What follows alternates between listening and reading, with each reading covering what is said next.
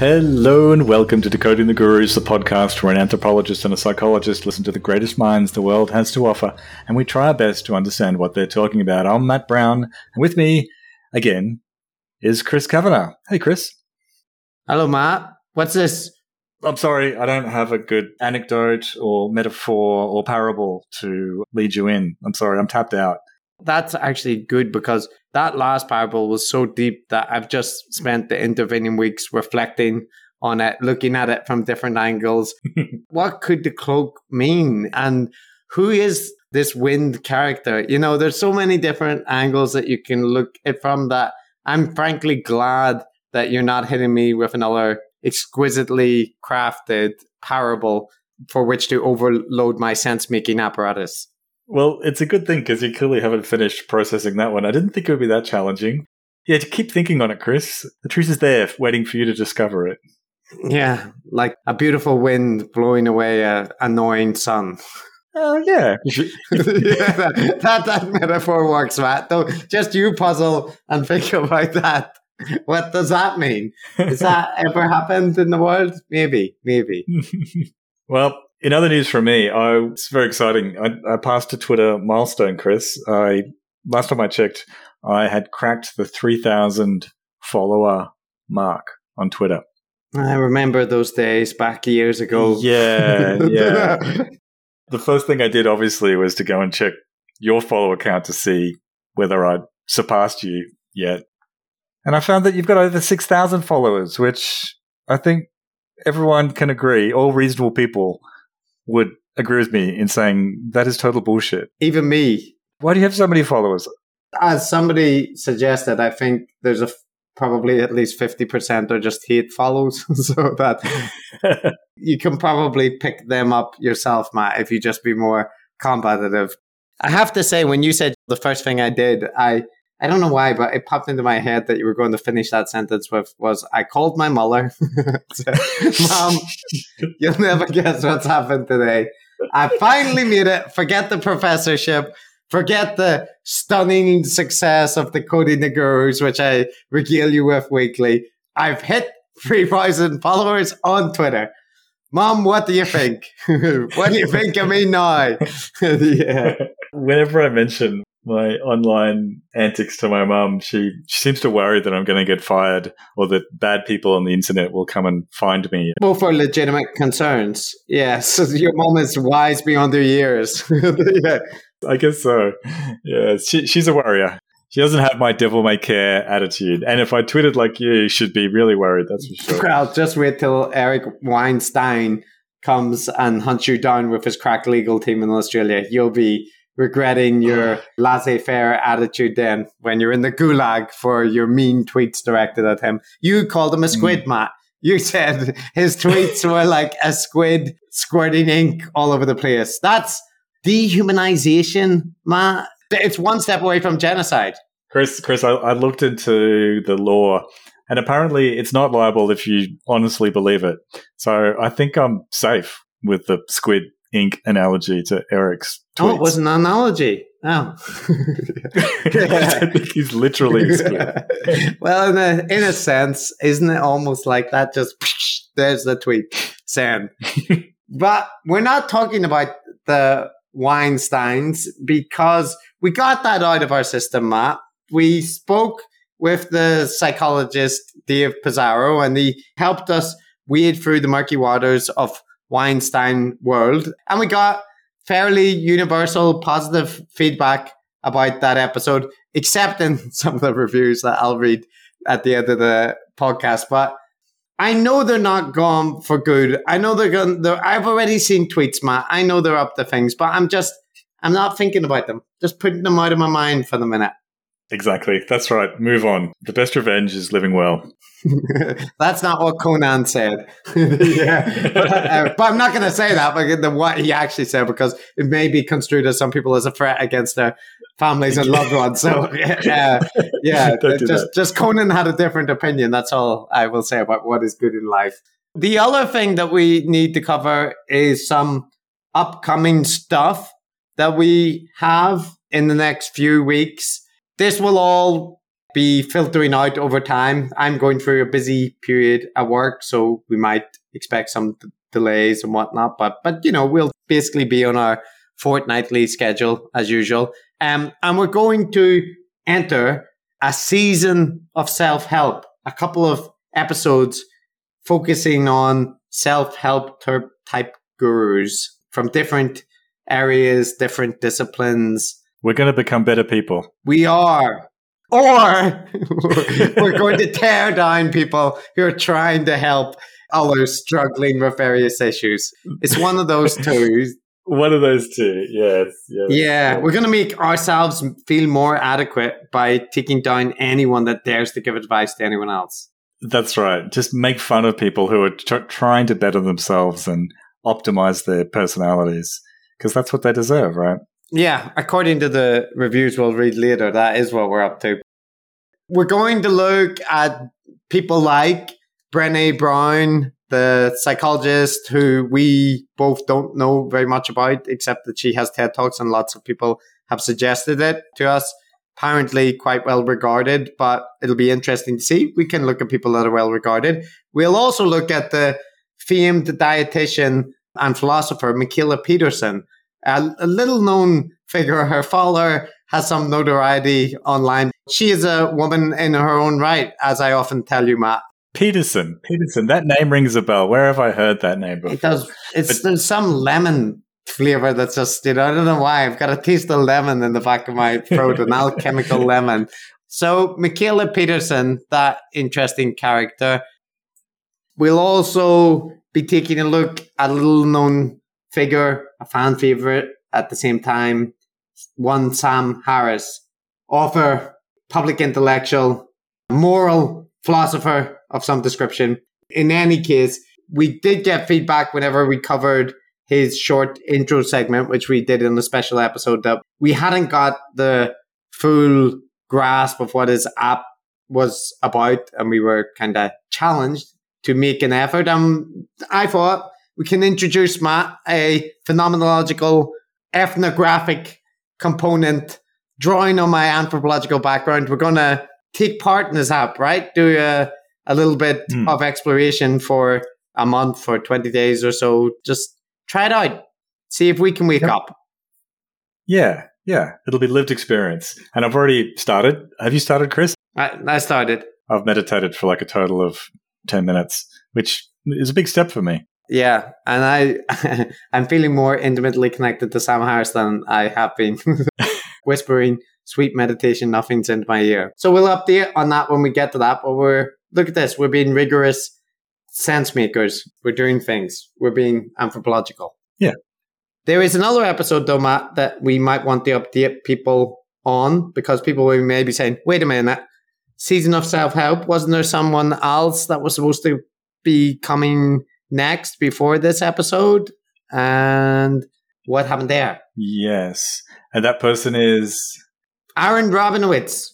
We're not covering him as a guru, not yet. Aaron's not got big enough for us to take him down. Yeah, as long as he doesn't get ahead of his skis, he's safe. But he's joining us to help decode the crossover episode between Sovereign Nations Michael O'Fallon and New Discourses and Internet Fuckwittery James Lindsay. The two of them, the special crossover episode we're doing with Aaron, we've recorded a big chunk of it. We're just not finished yet. It will be coming at some point. It'll probably interrupt the whole theme, and you'll just have to live with that. It'll come when it's ready. It will. And we're also going to be talking to Julian Walker from Conspirituality as well. That kind of fits with the season of self-help, because it does. Those guys are right into it. But we won't necessarily be talking about self-help with him, so it's going to be a bit random. Our fans know what we're like. It fits with the theme of being a delayed project, because we started talking to Julian like months ago and haven't finished recording with him. So we will get that out, and much apologies to Julian. Very good. Any more housekeeping for us to take care of? No, we're done. And because we're not going to talk about the Weinsteins this week or any other gurus, we did agree that we could have a little bit, just a small condensed portion of the introduction for our own mini rants. This is exercising our demons, Matt, getting it out of our system. Would you like to go first, or shall I? I'll let you go first. Get it off your chest. Let it rip. Let it all out. I'm going to do it on here because I suspect to some extent this is the audience that I need to be speaking to about this matter. As we covered on the pod here, there is the topic of the lab leak, which has come up, which it's fair to say I have some critical opinions about the way that the lab leak community have promoted their theory about the likelihood of a lab leak origin for the coronavirus. It's quite an esoteric topic, really, but it still comes up now and then in the news and endlessly on my Twitter timeline.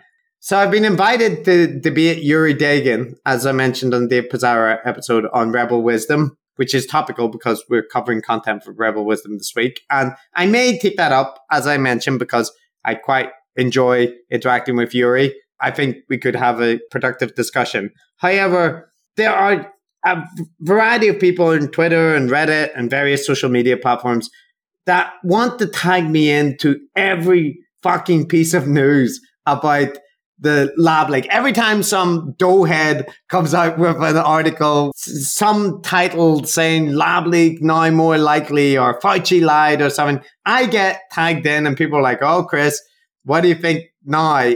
I mean it when I say, in general, I'm happy to not discuss the lab leak with people for like the next year to 5 years.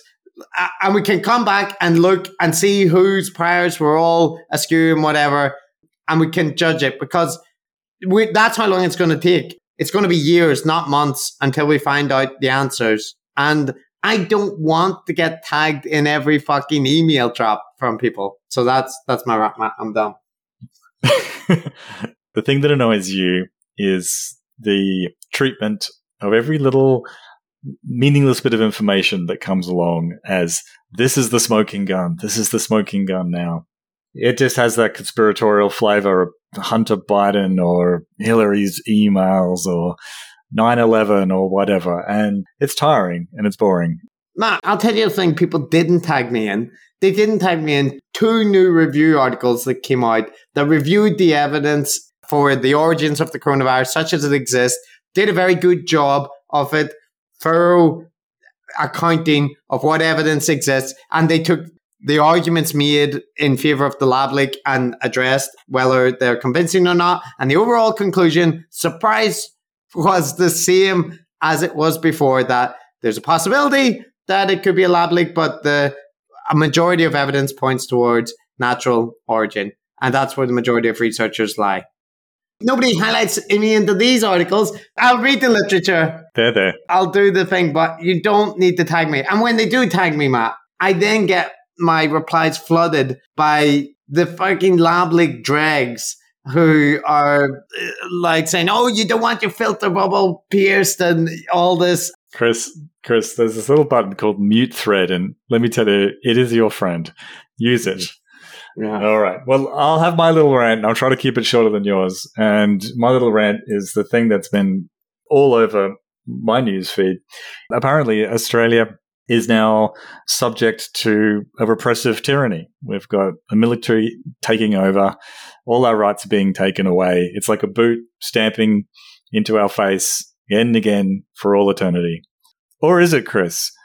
This apparently is what's going on, and it's been the very much hot take amongst Americans of the libertarian or right-wing variety, or just anti-COVID, anti-lockdown stripe.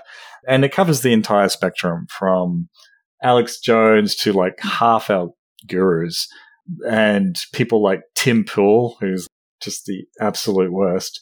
I think it's actually started with Fox News, who kicked this whole thing off, and then just the rest of the ecosystem picked it up. Well, the least crazy or the most reasonable version I've heard of this take is from a guy called Connor Friedersdorf. He's a journalist and he's okay. Wrote in The Atlantic that Australia has traded away too much of our liberty with these draconian emergency restrictions. And it just really annoys me, Chris, all of these takes, because they portray absolutely no understanding of what's going on in Australia. What's happening is that they're projecting their own paranoid, wet dreams onto us, which is really quite annoying. So for Americans who are listening to this, let me just say that there's probably a lot of little details you don't know. One is that Australia hasn't had access to the vaccines till very recently. Uptake is really strong. There's very little vaccine hesitancy. And so we're increasing the vaccination rate really quickly. At the same time, Delta has come to town. So we pretty much got through the entire pandemic almost scot-free with only 1,000 deaths total to COVID and very few infections. In my part of Australia, in Queensland, we had almost no lockdowns either. So we've had a blessed existence, really. But the situation we find ourselves in now is that COVID is getting out of control. The travel restrictions that are mainly focused on New South Wales and Sydney are not strict enough because it's not actually stopping Delta in its tracks. Unless we keep that up, unless we implement the travel restrictions, and yes, lockdowns are terrible. We hate them just as much as everyone else, but we're not stupid. And we realize that if we don't do that, then in a couple of months, the situation here will be like the situation in Florida or the situation in Texas or Alabama or places like that, where you've got a largely unvaccinated population and you've got Delta running right, and we don't actually have the level of hospital intensive care and so on that America has. And yeah, we're trying to avoid those deaths. So there's a portion of the commentariat that see this as like creeping fascism, as creeping repression, that as if the main thing that our state premiers are dying to do is control us all with the military and passports and retinal scans and checkpoints and so on, when it is just crazy. That is the last thing that any of them would want to do. Don't get me wrong, Australian politicians are just as incompetent as politicians anywhere in the world. But I can tell you what they don't want to do is implement some kind of Chinese authoritarian surveillance state. No, they're centre-right moderates. They had to be dragged to the lockdowns kicking and screaming. Really what their instinct is to not do that. The idea that it's like a trick, the thin edge of the wedge, that really what the government wants to do is implement all sorts of controls, and this is an excuse to take away our liberties. That is conspiratorial nonsense. It's a temporary restriction that's supported by the large majority of Australians, and it makes perfect sense given the situation that we're in. It's got a clear deadline and that it's going to be in place until we can get 70 or 80% of the population vaccinated, at which point everyone in Australia will be looking forward to ending it as soon as we possibly can. The thing that annoys me is, one, this sort of conspiratorial paranoia about the government dying to take away our freedoms and liberties. That's not what the Australian government wants to do, right? They're a bunch of idiots, but that's not their secret plan. And the second thing that annoys me is that projection of your own ideological hang-ups onto us, which it just doesn't fit. Your issues are not our issues, so deal with them at home. Okay, I'm done. I sympathize, but I really think it sounds like you're just trying to cope with the reality that you're returning to your penal culinary roots. This all sounds like a coping mechanism, and I you know what's going on. You've seen the videos and the images. You've seen your friends get dragged around kicking and screaming about their barbecues and shrimps. I've seen these videos being shared of Australian police tackling some guy in the street and holding them down and forcibly vaccinating them. And that's getting shared around. That's what's going on, Matt. Just be careful. What's that noise? Oh, Matt, they're coming. They're there. They've heard the podcast. So, remember my name, Chris. Remember my name. Yeah.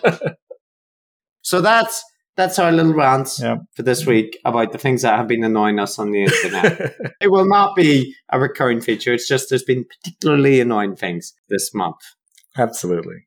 Shall we get to business, Chris? Speaking of annoying things, no. Yeah, it's time to turn to the gurus of the week. In this case, we have a pair of gurus, or do we? We'll see how fair it is to describe them both in this sense. But it's content from Rebel Wisdom, which has come up recently. It's a channel or an outlet dedicated to providing sense making in our fragmented media ecosystem. It's alternative media style thing, and the most recognizable face, and I think the founder of it, is David Fuller, who is a ex-journalist from BBC and Channel 4 and like mainstream journalism, but now focuses on the Rebel Wisdom channel. And he's recently been doing a lot of the coverage of the Dark Horse podcast and criticisms thereof. He is where Yuri Dagan was hosted for the 2-hour interview detailing the problems. He's also authored a bunch of articles that are highly critical of Brett. You've had a chat with him recently, haven't you? Yes, I did have an extended chat with him, which was ostensibly supposed to be about the lab leak hypothesis, ironically, but we ended up kind of talking about other topics related to mainstream media and alternative media and conspiracy theorists and so on. I like David. I have my criticisms and disagreements of the way that he approaches things, but I think within the alternative media ecosystem, he's one of the very few people that consistently asks critical questions of his guests. And we'll see this in the content that we're looking at today. I don't always agree with David, but I think he's a decent guy, to put my bias cards up front. I came across Rebel Wisdom and David a while ago now. I think it might have even been you who recommended me some coverage of London Real and Brian Rose, the dodgy character that was running that. The coverage there was good and interesting. That's a whole guru-esque scam cult thing in itself. I guess you'd say he's sort of part of this sort of sense-making sphere. It's kind of his brand is sense-making. And to be fair to David, he did in an interview recently make a kind of self-aware jab that he thinks people will be sick of hearing the word sense-making for too long. And he is correct on that point. I also think that the origins of the channel are that he produced a documentary around the Jordan Peterson phenomenon. And it was very well received. It was shared on Jordan Peterson's channel and so on as well. Well received by Jordan Peterson's fans, I should say, and maybe more broadly. It was generally positive, inclined towards him. And I would say, however, that David has been willing to put critical questions to Jordan and so on. And I think, as he's discussed in interviews, that may have cost him the ability to access those figures. So he's an interesting character, and what's going on at the channel of Rebel Wisdom is also an interesting thing to look at. Although that's kind of related to what we're doing today, but we're not specifically focusing on that. No, that's right. He's the interviewer. And who is he interviewing? So he is interviewing a person called Jordan Hall, who is another YouTuber, a smaller channel in the kind of sense-making sphere. He's collaborated on Rebel Wisdom, and he produces videos and essays and that kind of thing. They're having a conversation about Jordan having an interview or discussion with another guy who is a proprietarian called Brandon Hayes. So the context here, it's fucking Inception level, right? That's right. And we're having a conversation about them having a conversation about the conversation that one of them had with this other guy. Yeah, it's clear what's going on. It's pretty meta. And we admit this is meta even for us. So let's go on the Inception road trip. You have Jordan Hall, who on his channel interviews a guy called Brandon Hayes. Now, Brandon Hayes is a proprietarian. What's proprietarians? We're not going to go into it deeply, but suffice to say, these are not good people. These are far-right anti-Semitic individuals who follow the philosophy of this weird guy called Curtis Doolittle. It sounds like a name that wouldn't exist, but in any case, we don't need to dive into his philosophy. Suffice to say, it's far-right, it's anti-Semitic, and it's shit. Yep. So Brandon Hayes is a follower of this, also an openly professed fascist. So this is the kind of person we're dealing with. Why Jordan Hall having a conversation with a guy who's an anti-Semitic fascist? There's obvious reasons that you might be concerned there. So David, being a friend and collaborator of Jordan, wants to discuss some issues that he had with that interview where he thinks he failed to properly contextualize why this guy is controversial or challenge him or that kind of thing. And they have a discussion on Rebel Wisdom about the interview that Jordan did. This video is not listed on Rebel Wisdom. It's embedded in a Medium article that David produced, but he didn't make the video publicly listed on the channel, presumably because they don't want that much attention drawn to the nature of the conversation. And you'll be able to see why as we go through it. That's what we're dealing with here. Does that make sense, Matt? It does make sense. And I think this context is important to be aware of, but as we'll see, it's not really necessary to get a full description of what propretarians are or exactly what the deal is with this guy, Brandon Hayes. I mean, I think the only thing people need to know is that it's kind of serious stuff. It's a little bit dark. This guy did have a very polite, sense-making type conversation with Brandon Hayes, and David Fuller wants to ask him some critical questions about that decision. You know, it's easy to understand what the issue is here, I think, Chris, and I think that's important. Yeah. One other point. There's a community called Game B. I'm not going to get into it, but this is another set of alternative sense makers or so on, which has involvement of the Weinsteins, because of course it does. If you remember, Brett had a big kick up during the election because he was temporarily banned from Facebook. They restored it and said it was made in error, but he went through being silenced because of Unity 2020. And while the specifics of that event remain unclear, it could just have been an error, whatever. It's relevant context that this group called the Propretarians were at the same time, simultaneous to this, infiltrating a bunch of the Facebook groups for Game B, IDW types, and they were essentially trying to take them over and sway people into propretarian type ideas.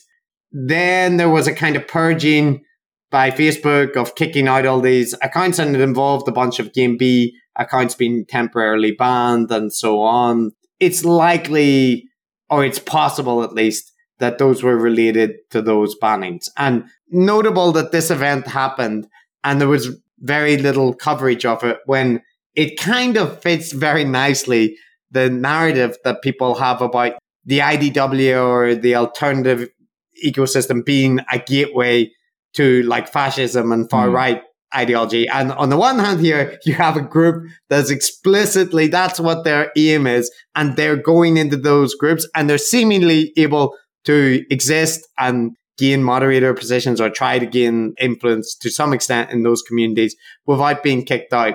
So that fits what the kind of left-wing view would be. But I would note that people were detected and kicked out, and there's been a clear, that's not what we're about. There are connections there are vulnerabilities, but there also does seem to be a distinction where people, that's not what they are signing up for necessarily with those groups. Gotcha. All important context. So this is the serious issue at play. Let's get in there and see what this guy has got to say for himself. Probably a good clip to get started is just the framing of the interview and what the concern on the parts of David is for Jordan. I don't think anyone disagreed or thought that you shouldn't have talked to Brandon, but most, I'd say from my perspective, it was almost universal that the way the interview was done, did not give the people watching any idea who Brandon was.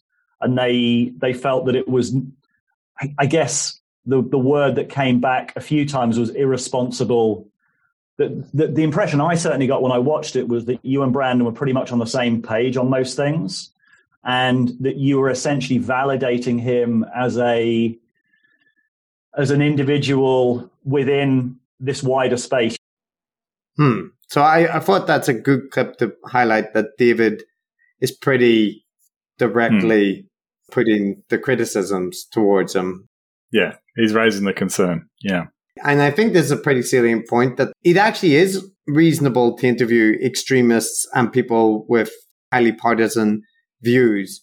An important thing if you're going to do that is that you should highlight that you're not endorsing their views or that you're giving them the chance to appear simply more reasonable than they are, right? There's like a difference between doing an interview where you allow people to outline their worldview, even if it's a malignant, bigoted worldview, and you do that just to give them the kind of rope to hang themselves with. That's one thing. But it's different if someone has that kind of worldview and instead you discuss with them what their favorite movies are and then talk about philosophy. Yeah, and the context here is important too, which is that these groups do have this track record of concealing the really hardcore red pill stuff, a bit like Scientologists do, and lead with stuff that's more palatable and present a more acceptable kind of face and worm their way in that way, because they know very well that the harder edge of what they're pushing is going to cause a reaction. So, yeah, it's an important thing to do. And even someone like Louis Theroux, when he's doing his, and he's a good example. Yeah, he talks to and spends time with very unpleasant people like neo-Nazis, and he does humanize them in a very real way. But at the same time, he doesn't endorse them and whitewash them, and he does actually make his disagreements with them pretty clear. What David Fuller here is pointing out is that's not what Jordan Hall did. No, there's another clip before we get on to Jordan's response where he kind of highlights again the issue. This is later in the episode when Jordan has responded a couple of times, but I'll just play that because I think it illustrates in a quite neat way where he sees the problem lying. I see myself as a curator. I see that I have a lot less authoritative. I'm less of an epistemic authority than I think you are. And there's an interesting question here because I don't know whether you've necessarily asked for that authority that I think you have. But a lot of people who are watching that interview, when I read the comments, were not aware of who Brandon was. And they've come out with some impression that this guy is speaking the truth, that he's worth talking to, and that he has some ideas related to genetics that aren't entirely clear. And I don't think that most people have got an idea about what they actually believe and who the proprietarians really are. And I think, I don't want to kind of just scare quotes, anti-Semitism, scare quotes, all this stuff. But if you read a lot of what they talk about, it's third rail for a reason. It's dangerous for a reason. This is setting up the criticism, right? These are pretty straightforward critiques, is my point. Yeah, that's right. That's the lesson to be drawn here. That David Fuller, to his credit, challenges Jordan Hall here at the beginning quite clearly. What's interesting is Jordan Hall's responses, I think. Here comes one of them. This is responding to what his goal was in doing the interview. I did not come into that with a hoping to achieve. More like almost like a method, maybe a better way of putting it. And the method here was something like, did it feel like the conversation could be had? Did it feel like there was a way to hold the conversation that, hard to explain, wouldn't break? If that makes any sense. Mm-hmm. What do you think about that for an initial justification, Matt? Not wanting to break the conversation. Yeah. I'm not quite sure where he's going with that. Yeah. I like that clip because it basically highlights there's no goal, just a method. But there should be a goal when deciding who to speak with. If you have a method, you're still making these decisions about who you talk to and who you don't. So it just seems a way to sidestep the issue. Well, it reflects this real focus on where the conversation is the thing. The ability to engage with each other is kind of an end in itself. But yeah, let's dig deeper, Chris. Yeah, and we'll get on to the sacred nature almost transferred to relationships and conversations. Here's another justification for why he would be willing to engage with this kind of character. The last piece was, did it feel that I noticed that there was something deeper that was actually asking me to share it? And the answer actually was fear. So I actually felt a sense of fear. I felt sense that there was something about sharing this that would potentially be dangerous to me, to my security or my well-being, something pretty primal. And I didn't want to spend too much time trying to make meaning out of it, to narrate that, but just to notice the feeling itself and then try to feel into what's the right way to respond to that feeling. And of course, the learning is to try to step into it, not recklessly. So hopefully it wasn't too reckless, but intentionally. And so, that's a bit of a perspective on it. Well, that cleared things up. Yeah. Sorry, that response is him explaining why he shared it. Just before we discuss it, there's one more piece of context where he's giving his reasons for why he shared the conversation. So that was his final reason. These are some things he mentioned before. Yeah, he had a sort of nudging me to engage in conversation for a few months, and it had not felt right.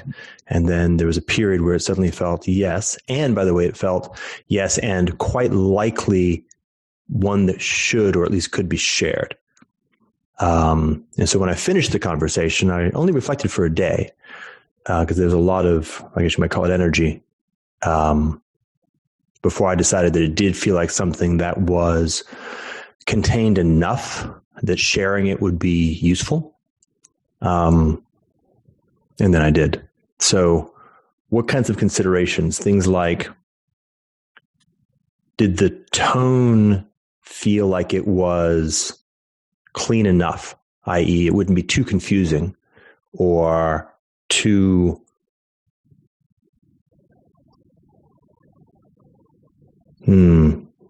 strong, maybe too intense? Did I feel like I broke with my own integrity is another big question for me. And I did not feel like that was the case. I felt like I was able to hold my integrity through the whole thing, which for me is more important than holding, for example, the sort of precision of my thinking, which is a different issue.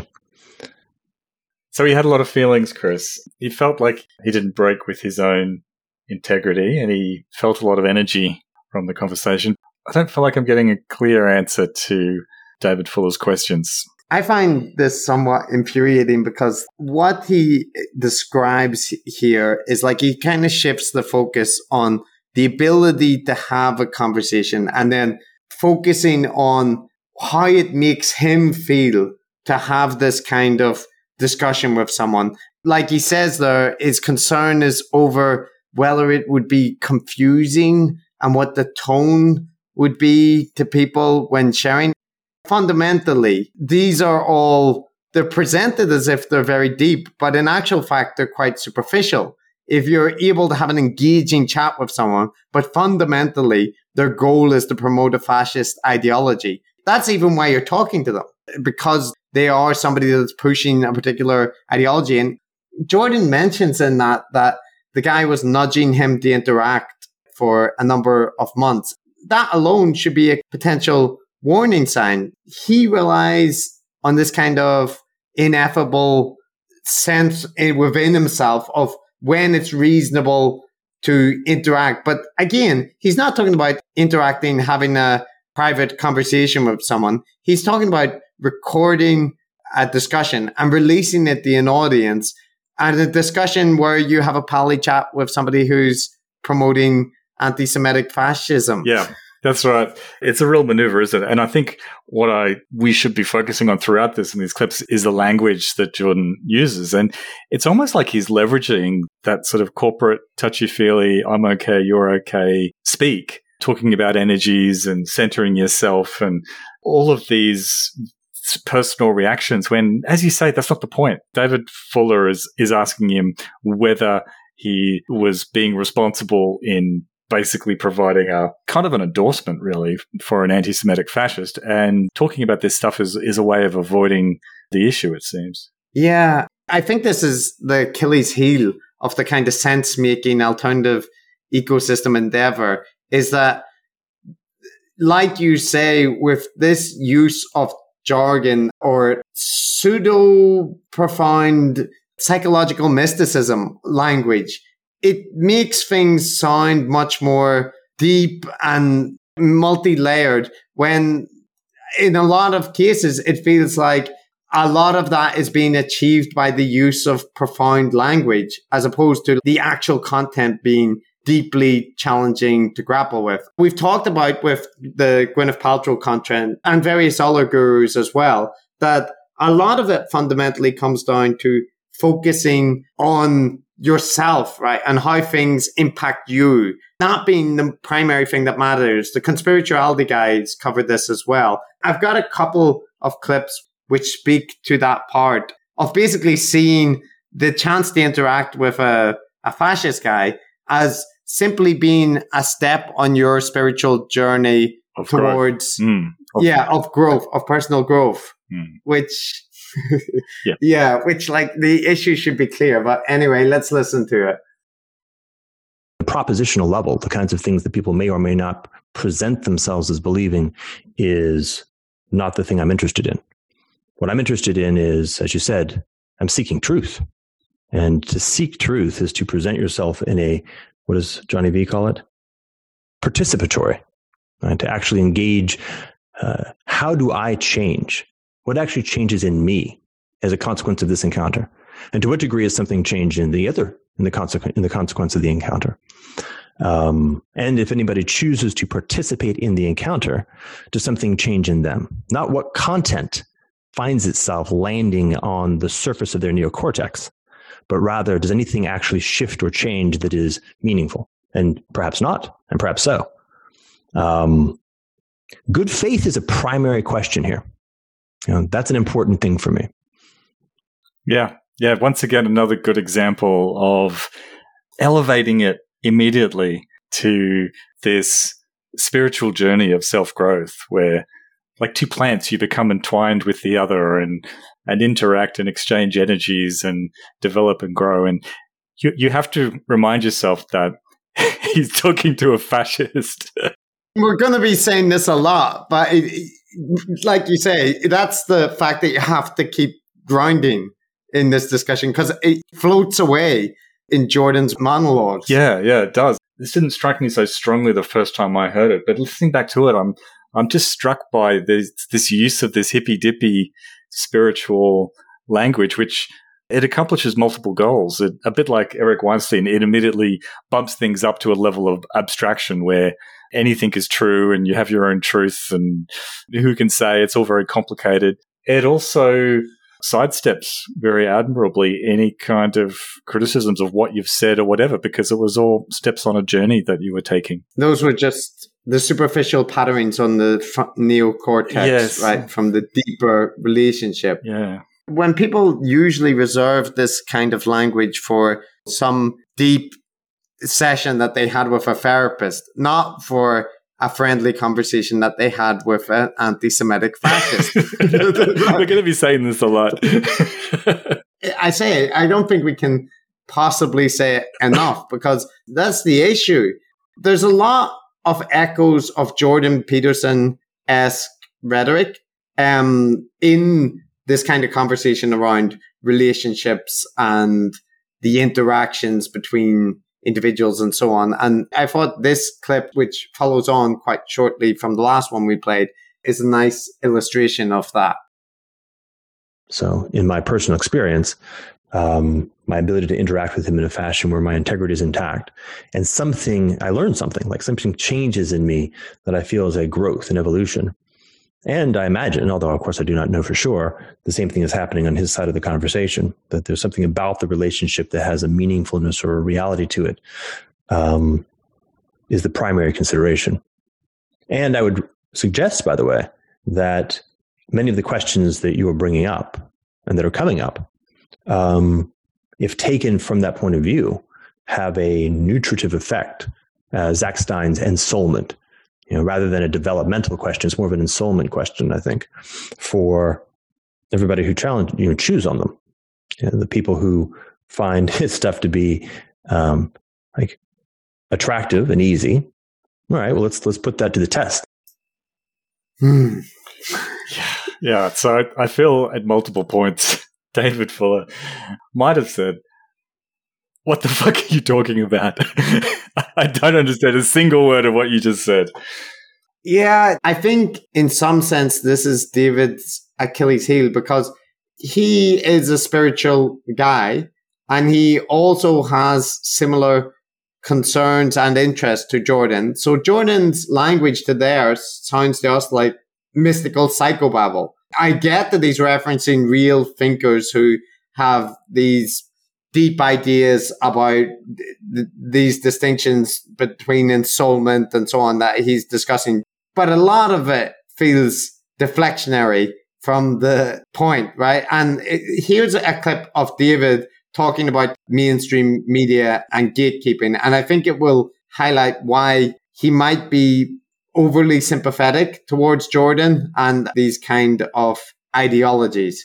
I feel a sense of trepidation in this conversation because I know the kind of concerns that I've got, the kind of questions that I'm raising are very easy for me to be seen in a kind of like blue church censoring kind of role in relation to this. And I want to kind of name that. And because I feel that what I'm really trying to wrestle with is in this, we know that the old gatekeeping doesn't work. Like this kind of like the blue church strategies of shaming, of kind of saying these topics can be talked about, these can't be. But I feel like we're in a new place where we're all gatekeepers in some way. And I'm wondering, what are our responsibilities in this space? Yeah, Chris. So just picking up your point there, where I think David does have a bit of an Achilles heel in the sense, and he's not alone in, well, it's been called civility porn, where there's a total reluctance to simply discount stuff and to say that isn't worth engaging with. What you're saying doesn't make sense. There's this real tendency to always assume good faith. There's this guy, Jordan Hall, is assuming good faith with the fascist. David Fuller is far less blameworthy, if at all, here, but he's totally assuming good faith in Jordan Hall and just in giving him the benefit of the doubt and not sort of being a bit like a hard-nosed journalist, which he could be, which is to demand a direct answer and to not allow him to get away with this kind of obfuscation and avoiding questions.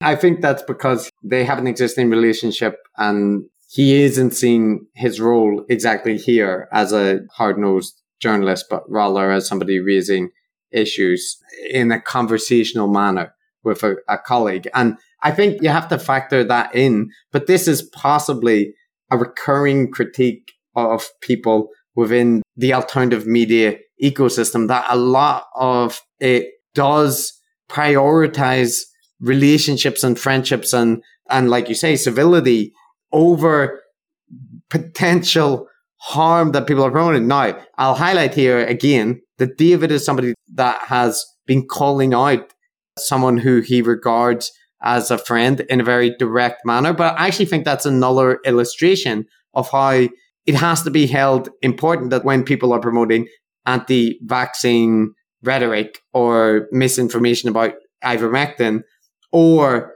whether they're potentially leading their audiences towards anti-Semitic fascists without due warning, these are concerns that need to be called out in strong terms. My issue is not even in terms of politics or causing harm and needing to call out fascists or whatever. I'm just concerned with the harm that's caused to clarity and decent communication, right? So if I ask you, Chris, what did you do this morning? And you said, well, I felt my energies were intertwined, and you gave me all this babble. And if I wanted to know what you were doing this morning, I'd to demand you answer me plainly.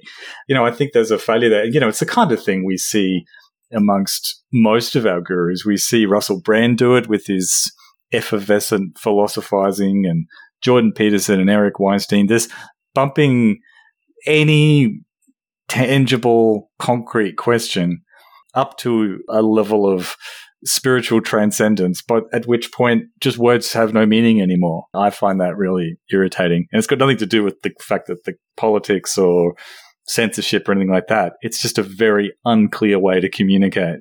Well, on that subject, so I just want to drop a concept into your brain sphere, Matt. It comes up later in the conversation where they're talking about what can be created by having a relationship with someone. It's metaphysical, it's spiritual, it's a little bit sexy. Let me play this clip for you. Part of that is me, part of that is him, part of that is things beyond both of us, right? It's the whole complex, the whole warm data milieu.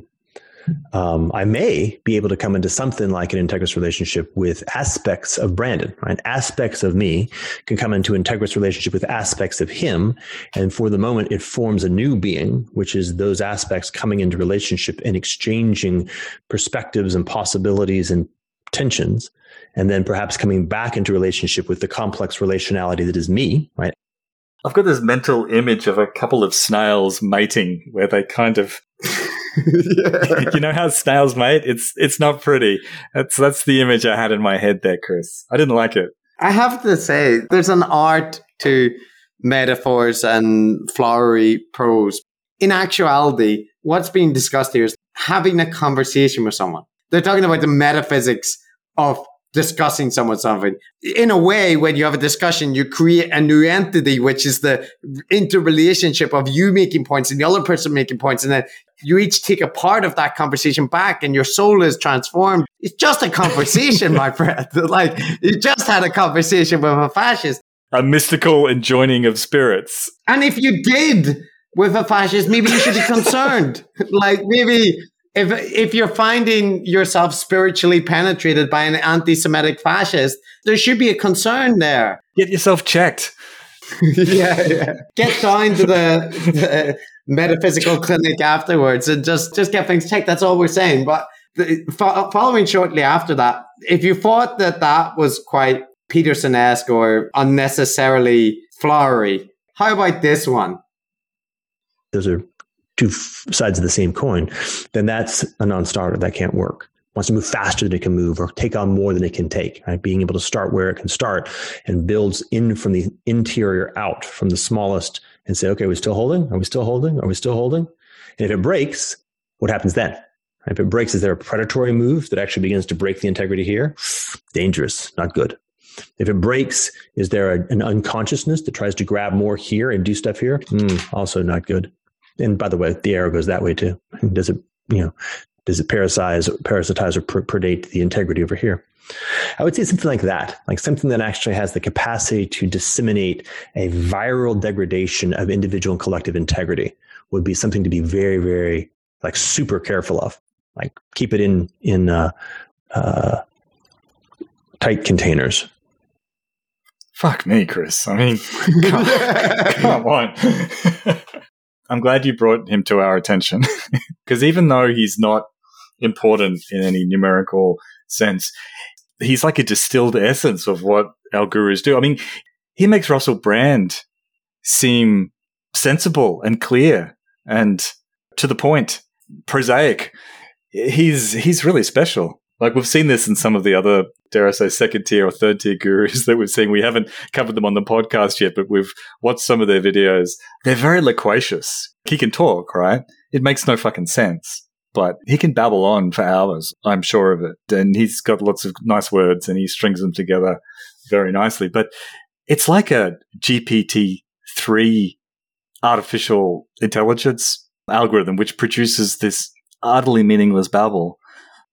I mean, I'm just curious. Do you think it makes sense to some people, or is it just me? No, I mean, I can, in a Peterson-esque way, I can follow the flow of what he's arguing, especially like when taken in the context of the conversation. But it does not negate in any way that he's still talking about the capacity to disseminate a viral degradation of individual collective integrity is something to be very careful of. But Chris, I see your face, Matt. I quoted him. That's a quote. I know that's a quote, but you're saying that makes a certain degree of sense to you, and that's what I'm having trouble with. I'm saying it's using the maximum amount of words to make completely mundane points. It isn't complicated what he's saying. It just sounds complicated. The preceding question, which precipitates those two clips that I just played, a Sexy's Neil conversation clip and the integrity viral dissemination clip. So this is the question that he's riffing off. What do you think are are there non-negotiable qualities that someone would need to show up with to be like, what are we screening out with that boundary, I guess? What's the toxin? So it's interesting because it has to do with the notion of the relationship as being more fundamental. So there is, in fact, nothing that's non-negotiable in the abstract, because we're not dealing with abstract relationships between individuals. We're dealing with real relationships where the relationship is always going to be now a kind of an admixture, a bit of an alchemy. So the question is actually going to be more like, what's going to be non-negotiable is circumstances where the encounter can't, in fact, achieve integrity in relationship. I'm sorry, man. I'm sorry to do that to you. I forgot there was a preamble to the two clips that I played. But like, David was trying to ask him, what's the boundaries, right, of the people that we're willing to have conversations with? And this is what you got. Yeah, David is making sense to me. I understand David's questions. He's asking them in kind of sense-making manner. Yes, he's couching them in the very polite, sense-making manner. But what he really wants to say is there anyone so bad that you won't talk to them? Yeah. In phrasing the questions or couching them like that, it gives Jordan the opening to just seize upon the abstraction and fly away into the distance, into the stratosphere. The guru sphere. Yeah. I will say there are some questions David asked. This is, I think, in part a response to some of those answers by Jordan. What do you say next, right? So he often has to respond if Jordan has taken off into the psycho realm of mysticism. But there are points where he pushes him directly, and you do get sort of direct answers. Oh. This is one after he asks him about the issues of platforming and promoting somebody who is a proprietarian. This is what Jordan says. It's not my perspective that I was speaking with the proprietarians, right? I was speaking with this gentleman who sometimes is called Brandon Hayes. And by the way, sometimes it's called other things.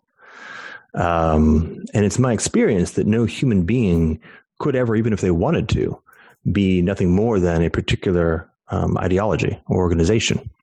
And I would imagine if you were to go in and actually have a conversation with, say, 5 or 6 people who spend a lot of time in the domain of proprietarianism and maybe even considered themselves to be proprietarians, you would identify that there were a very, very large number of things over which they had very significant differences and some set of things over which they agreed. And even that's not particularly interesting to me. I play that to say that his argument is like the fact that this guy is a proprietarian is the least interesting aspect of him. And you have to ask, what is interesting? You wouldn't be talking to him, right? If it wasn't for the fact that he's a proprietarian. Yeah, well, like he said before, is those sort of details, that kind of content is just rain pitter-pattering off the surface of his neocortex. What he's concerned about is the process of engaging with his energy at a level which is deeper and more meaningful than any of the actual content of his political or philosophical views. So, yeah, what, if anything, is it about?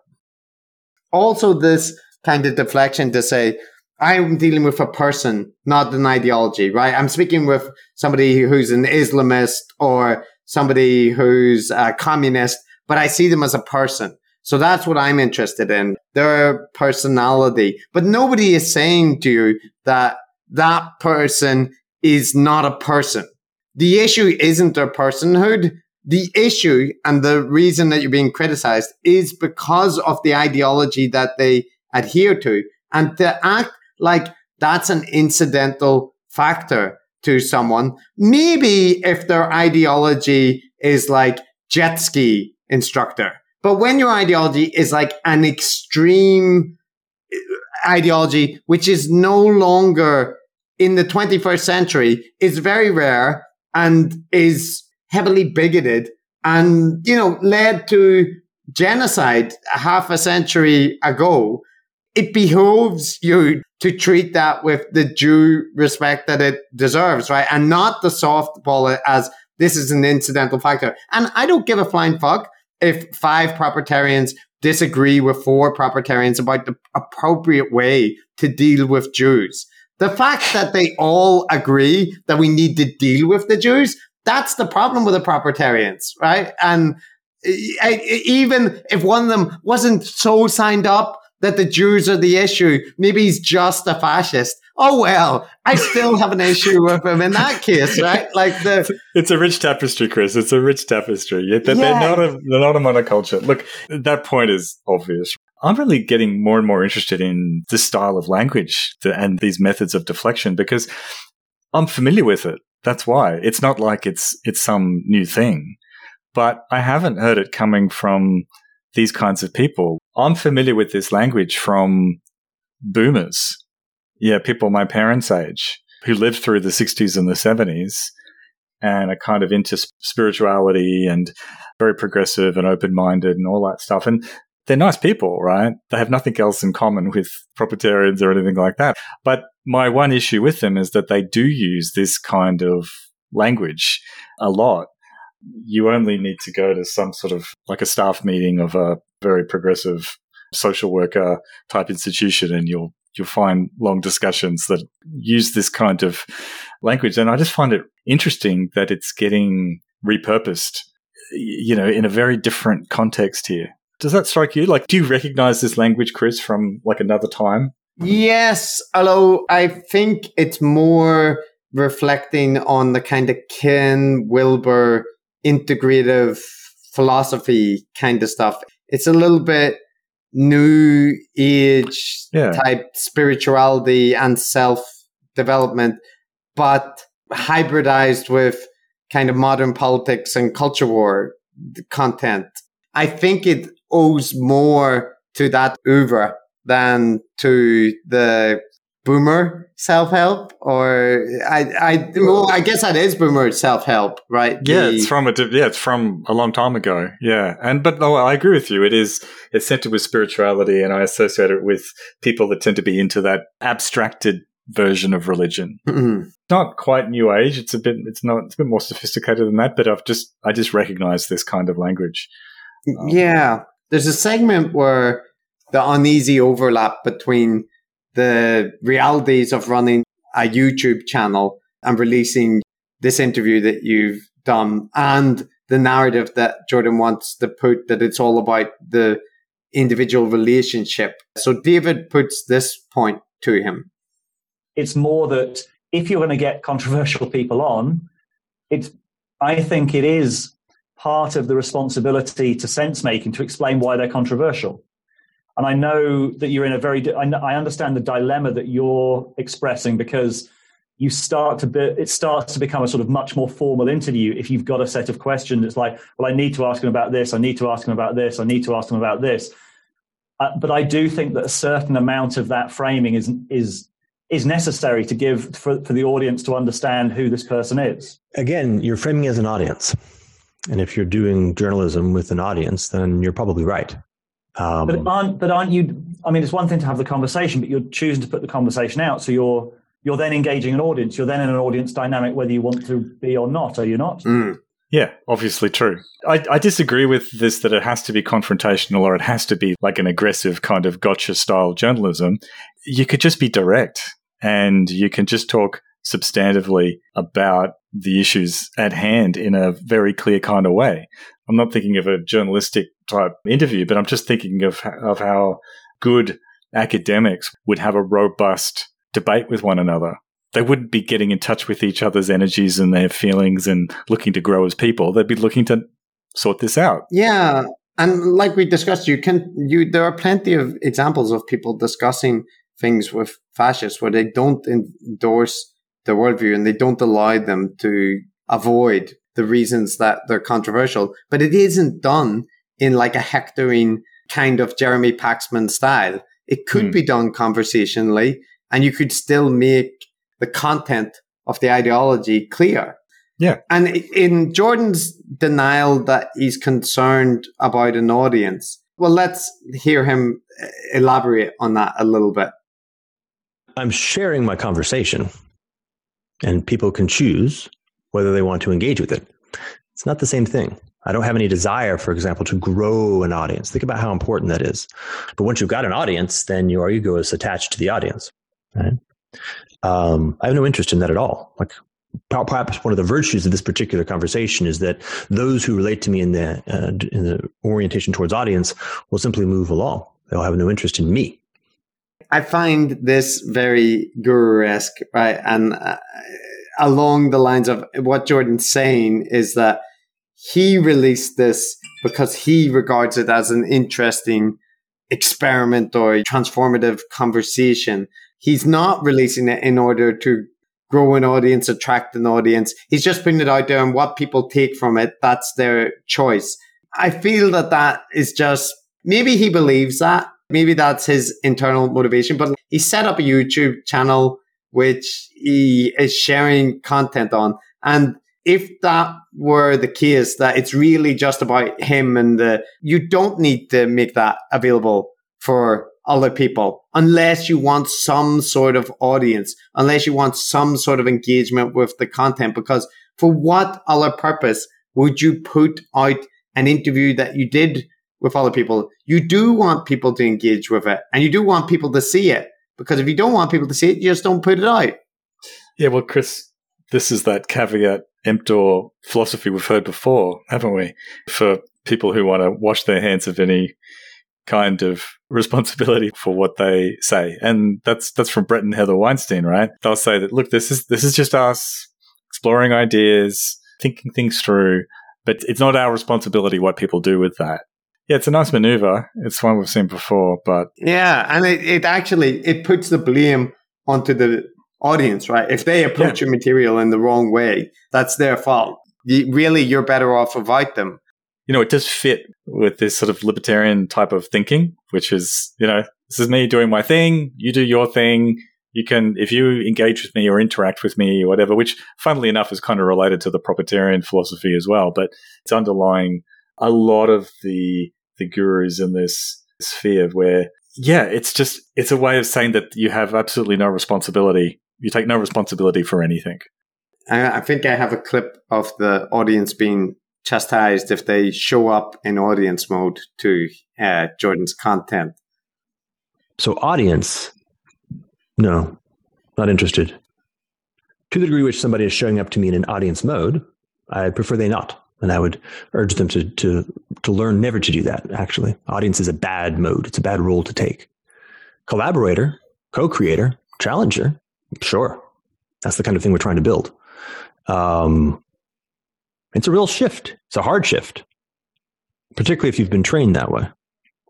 A community of co-creators. This is the brave new world we're plunging bravely into, Chris. So how does this work that people who passively receive your content don't exist? It's only people who are hyper engaged and by co-collaborators, I presume you'll be having them on your show to discuss their opinions and whatnot with everyone who consumes the content. Like, it's just, like you say, it feels like it's deflecting responsibility to the fact that you do have an audience. And if you put content out, you have to consider things like editorial choices and who you're choosing to speak to, what you're choosing to say. Yeah, no, things like editorial choices, say promoting misinformation or platforming, none of that lands with these people. It's like Teflon. And it isn't the responsibility of their audience because their audience didn't have the conversation with the anti-Semite. so it is on Jordan and not on them, especially if he didn't provide the context. Exactly. Okay, let's move on to the next point. So the next point, Matt, where we're going, it's a little bit darker. We're going to Desperation Town, population, me and you. If the clips already annoyed you, and they did, steel yourself. Like I say, we're going deeper on this crazy train. We may have highlighted once or twice that he's talking to an anti-Semitic fascist. Yes, that did come up. Mm. It has featured in our coverage of this. So far, the issue has been that there's an unearned layer of profundity slathered over the top of conversation with such a character. But there's a little bit of a deeper and darker response in some of the stuff that Jordan said, which had me a little bit concerned. And David doesn't pick up on it in the interview. There's a couple of clips that speak to this. I'll build up there. It'll be like, the Scott Adams reveal that he actually wants a totalitarian dictator at the end of it. Are you saying he's about to say something more substantive and we're not going to like it? Yes, I am saying that. But he's going to say it in the same way that he said everything else. So this might make it hard to discern, but I think it's there. So first of all, this is him setting the foundation for where he goes. This is the first clip to get things started. Let's actually fight over that. Most of these people tend to be bellicose, so fighting is their mode of exploration. The people who want to recoil from it, interesting. Well, we're going to have to chew on that too, because this isn't really the kind of thing, this world that we have to build, from my perspective, where kind of the weak link, heterogeneous, weak tribes of the 21st century can't really hang together. We have to find some way of actually being able to achieve an active peace. And sometimes we're going to have to learn how to delve into things that are not pleasant or easy to do it. And we may not be ready for it. Okay. Achieving a bellicose peace, getting a bit more robust to this, I don't know, violence that's coming from these sorts of groups. I don't know. What is that what he's saying? I'm trying to figure it out. It sounds like he's saying we need to go to some dark places in order to build the bonds that we will need to come over the weak-ass bonds that the 21st century has given us with social media and the alienation and all those kind of things. So there's just this hint of it that we need to do something substantial, and there's a need to respond with something serious, but it's not quite clear what that is at this point in order to address the modern, unsatisfactory 21st century society that we find ourselves living in. Yeah, I don't want to do fine readings and infer things that aren't meant, but when somebody is so nebulous and vague, it makes one a little bit suspicious about what is it you are actually getting at. Well, let's see if we can get some more clarity from Jordan. So here's where he goes from there. So we best engage with them now while we're relatively safe and try to find out what process might be able to be put in place that can take individuals who may actually be intrinsically moved into places of relative risk, like actually willing to talk about violence, like much more interesting than somebody who's so cowed by a civilization that they can't actually muster the energy to fight for something. The people who are actually willing to openly talk about violence simultaneously are potentially the most dangerous, but also potentially the most useful to engage with, because there are many people who are willing to engage in violence who aren't going to talk about it. So what do we do? How do we actually learn how to achieve active peace? It's a real challenge. It's not going to be had by avoiding conversations or blocking people online. A much deeper notion of seeking truth, for example. Right. But are the people who are embracing violence the best people to be engaging with? Are they really, do they have something special to offer? If so, what is it? Are they more admirable than people that are not willing to justify violence for their ideological motives? It sounds to me here that Jordan is presenting that people with passionate views and extremists are fundamentally just, they're more interesting people than those who might not be willing to endorse extreme ideologies. Well, the rest of us are cowed by civilization, you see, Chris. Yeah, so there's kind of this admiration for anybody who's willing to step outside the box, regardless of the fact that in this case, stepping outside the box is endorsing an extreme far-right worldview that, again, is trying to bring fascism back in the 21st century. What's admirable about that? And the notion that we need to engage with those people, sure, in the sense that we have to be aware and we have to look at what attracts people to those kind of ideologies. But what Jordan seems to be presenting here is not so much that, but rather that these people are the potential, if we can just co-opt them, they'll be these important members of the new civilizations that we want to build. No, maybe not. Maybe they're people that need to be managed because of their tendency to support violence or adopt extreme ideologies, right?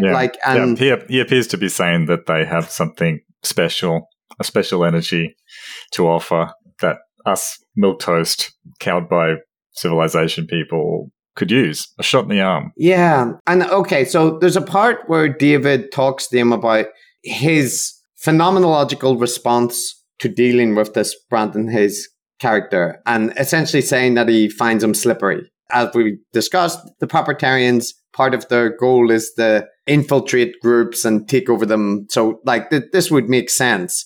And there's this point where Jordan has a kind of weird response to why he's not really concerned about how he feels or like about his reaction to Brandon, his somatic reaction. So listen to this.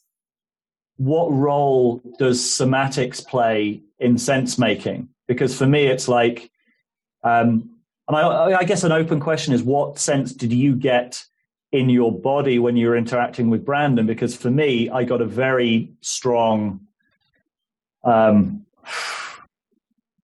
pleasant sensation.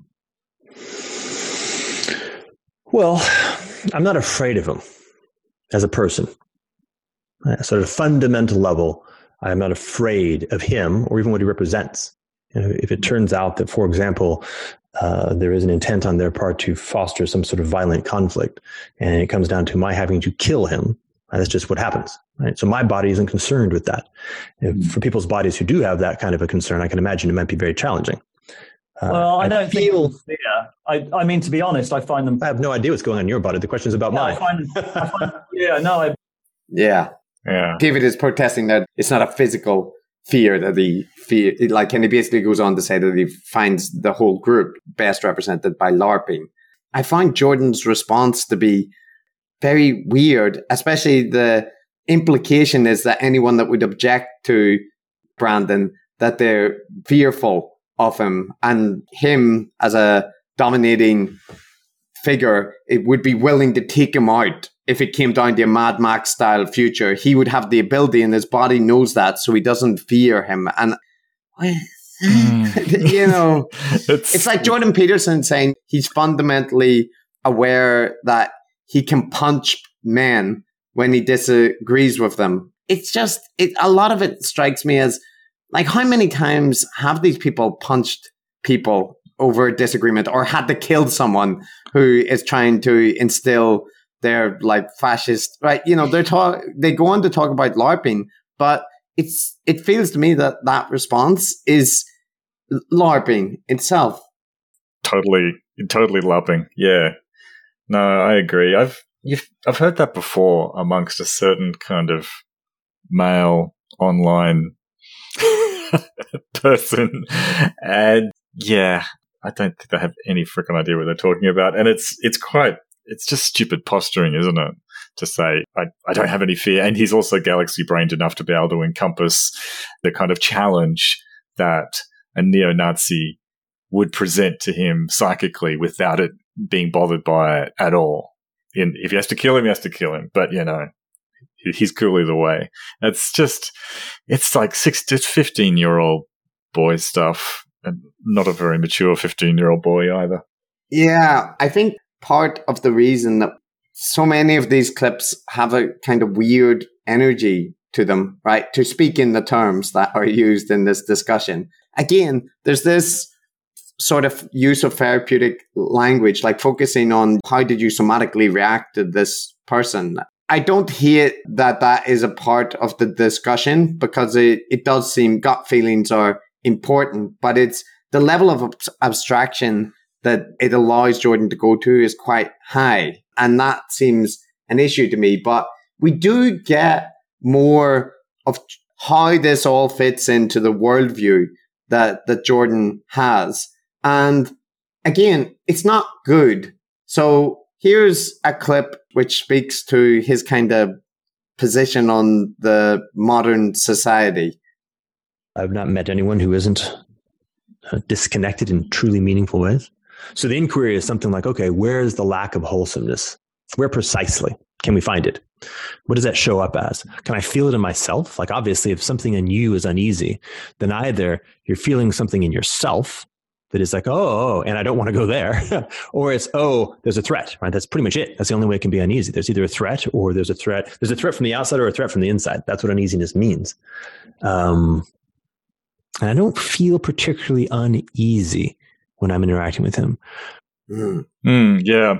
So you're right. It is that therapeutic language, and it harkens back to that stuff at the beginning that we talked about, which is that there's this real focus on the sort of personal reactions and personal feelings about the conversation as a kind of spiritual practice that one engages with collaboratively rather than any actual content of what you're talking about.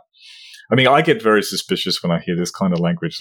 When someone is being this abstract and this obscure and using so many buzzwords, they're either an idiot and they don't know what they're talking about and they're blathering in order to just fill the space and sound like they're talking about something, or they're using it as a means to avoid giving a direct answer, like he was particularly at the beginning.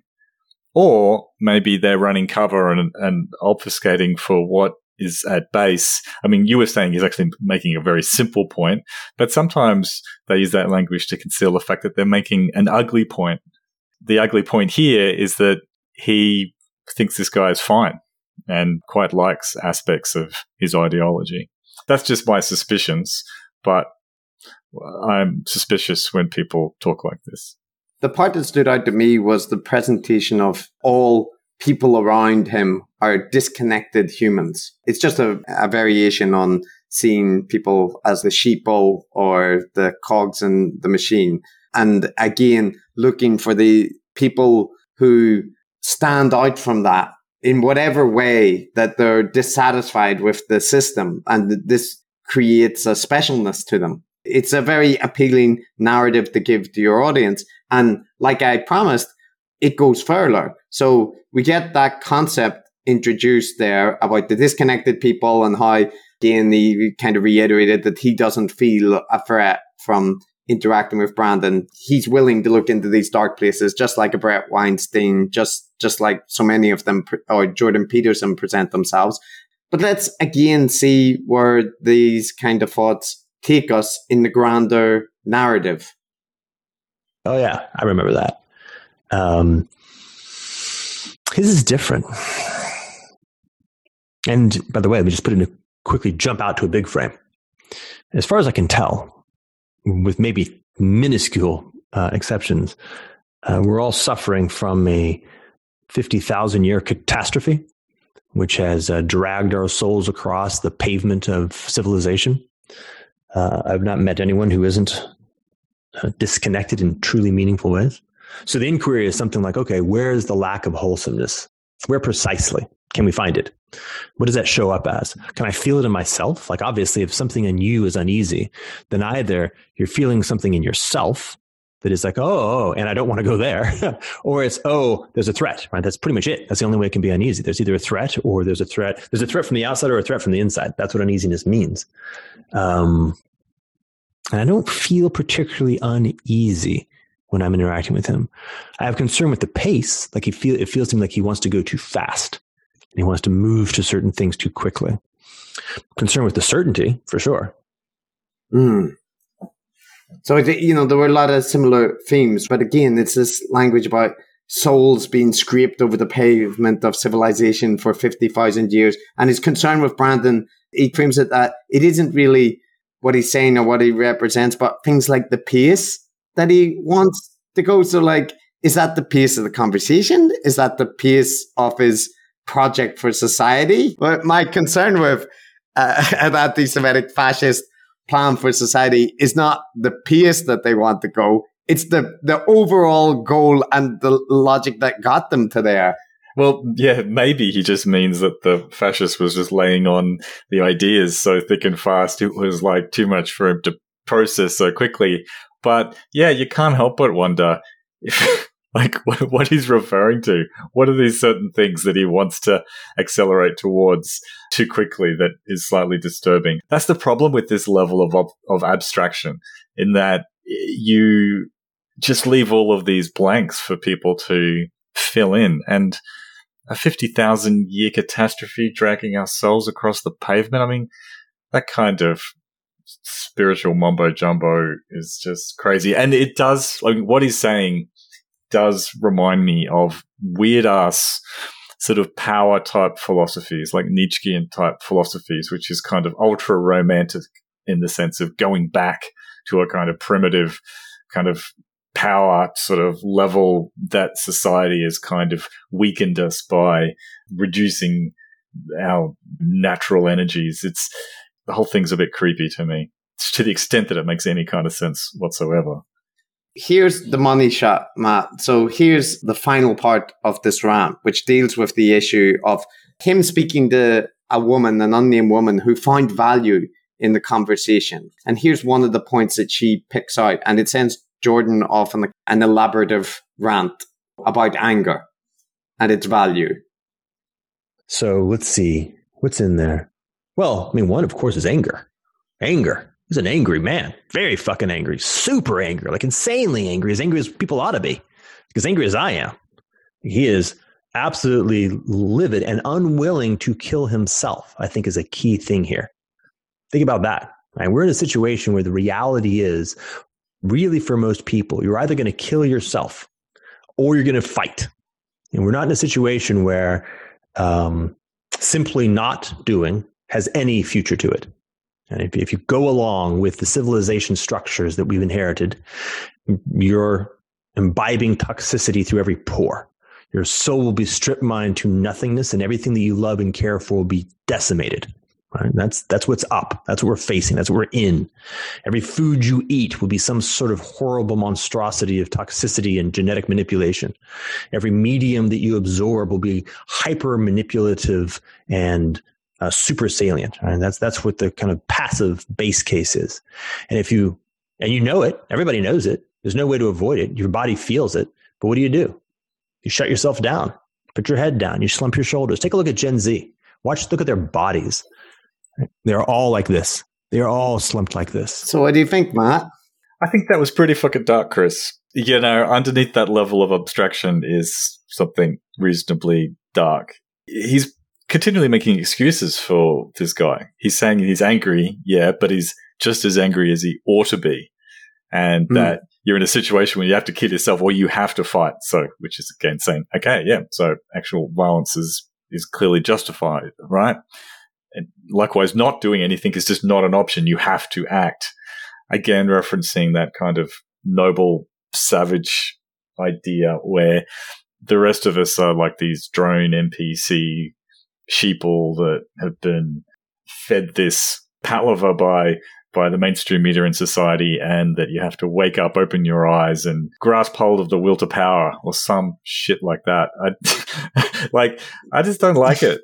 I don't like it at all. No, your reaction is, I think, justified, because that comes at the end of the interview, and it helps contextualize a lot of the previous obfuscating comments. It sounds like he's an angry dude. He sees modern society as fundamentally soul-destroying and the people around him as kind of NPCs, right? That's what it sounds like he's saying, and that as a result, he has a sympathy for the anger that Brandon feels at society and so on. But what he hasn't grappled with properly in all of his soul searching seems to be that essentially you're expressing sympathy for fascistic tendencies. Yes, it's wrapped up with this kind of self-improvement, introspective jargon, but your vision of society is dark. You're offering apologetics for somebody like Brandon, who the whole point of the conversation comes back into focus, which is maybe it wasn't just a self-indulgent conversation. Maybe the reason that you're ending up having this conversation is because of some greater degree of sympathy than a normal person ought have with somebody with that ideology, and you haven't properly grappled with it. Well, yeah, that's right. I think that there's a greater degree of sympathy there than he's letting on. That's the bit that's kind of annoying too, right? Which is that all of that obfuscatory talk is a way of supporting it, excusing it, and agreeing with it without putting your cards on the table. And I haven't followed these right-wing characters anywhere as closely as some. I know enough to know that they do have this tendency to cloak the ugliest aspects to it, like the really hardcore red pill stuff, in these sort of like onion layer skins.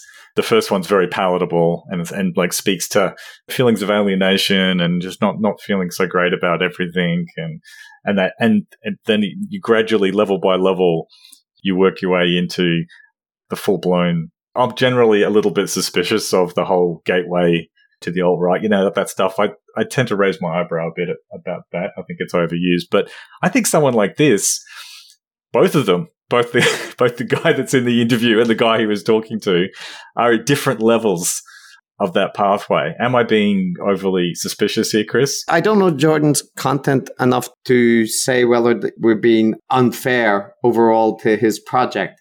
It might just be that he has unexamined sympathies. He's so focused on the spiritual journey that he's ignoring the ideological affinities that it's pulling him into. To counter that, I will say that there were a couple of interactions with David in the interview. And I know they're friends, right? I know they have a relationship. But as David mentioned earlier in the interview, Jordan is the person who comes across as more a traditional guru. He's got a good speaking voice. He sounds authoritative, deeply read. He ramble off quite passionate, eloquent metaphors and descriptions. So first of all, this is him describing his experience with David raising this issue with him. So here's how he frames that. In fact, even just the fact that we're having this conversation, I think is positive evidence. As I said in our Voxers back and forth, I actually felt a bit of a provocation in the way that you were interacting, and I thought that was a good provocation, which maybe was even part of the event. Just to note, if you're saying to someone that you find their way of messaging you provocative, there's an implication there that you had an emotional reaction and that you may have found it unduly competitive or something like that. And there's another part where he's talking about his approach to the interview. Again, the context here to keep in mind is that David has a background as a journalist and often emphasizes the importance and the extent of like journalistic approaches to things. But so listen to this. I'm not a journalist, nor do I care to be, nor do I, by the way, esteem the function. And I don't do interviews, nor do I care to. So it's not my thing. So if you're looking for that and you're coming to the sorts of things that I do, you'll probably be disappointed. And I would Are you searching for truth? Am I searching for truth? This is a very interesting question. I would say more like seeking. And it's interesting just to notice like the difference in the qualities between those two. It's like the difference between a puzzle and a mystery. A journalist has a puzzle orientation towards truth. There is a truth. There is a set of facts that can be pinned down in a scientific methodology, very Francis Bacon. We'll torture her until she tells us the truth, that kind of a vibe. Whereas this is more in the notion of a mystery, the sense that there is a caring and a carefulness that unveils something that is more in the direction of a embodied livingness. The point I wanted to highlight with that clip was the initial disparaging of journalistic approaches. There's a way where that's valid where, like maybe we would say, look, we're not journalists. When we do interview with people, we're just going to have a conversation in one level, just what Jordan is saying there. But another level, it's saying, nor do I esteem that function, a disparaging shot at journalists and their petty concerns with things like uncovering the truth, where he's more interested in these deeper relationships and encounters that one might have. And this endless parsing of what's the distinction between seeking truth and searching for truth? And isn't that a fundamental distinction? Isn't that the more interesting thing? I can't help but think, no, it's not. It's just more interesting to you. And you think it gives you a chance to wax poetic about how you're a deeper seeker than a mere journalist. But yeah. Yeah, exactly. Who cares what he's saying? Because he's not saying anything. It's wordplay. And like you say, an opportunity to wax lyrical about what a transcendent character that you are in looking for these deep transformative experiences that are operating on a level below the petty mundane of people like journalists. It is just such bollocks. It's like reading the worst student essay that I ever read, and it's like 6,000 words, and I get to the end of it and I feel upset. I don't like the world. I need to go for a long walk and take some long breaths, and listen to some of these gurus has the same impact on me. I find it so irritating how seriously they take themselves and how that contrasts with how little they've got to say.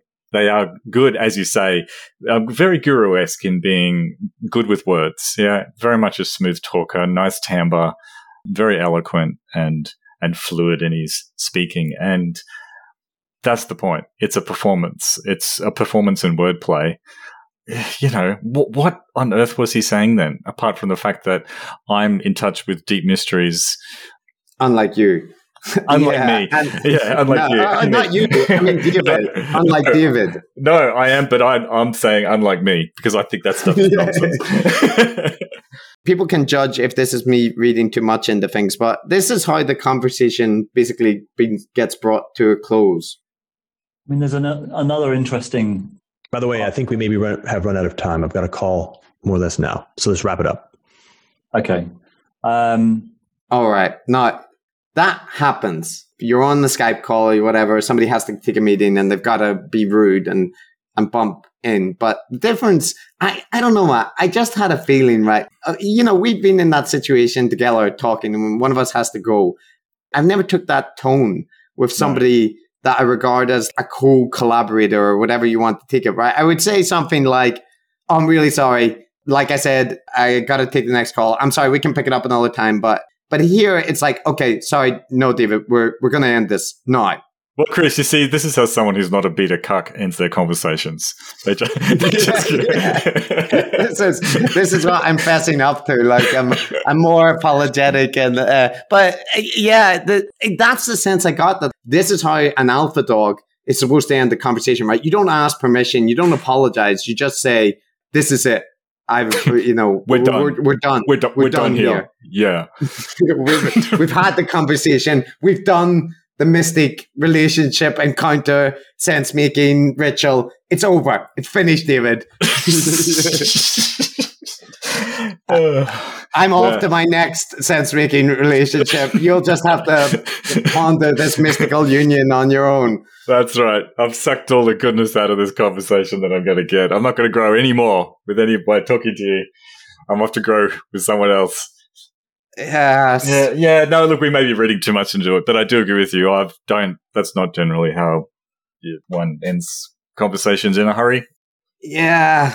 I think we've covered most of the things.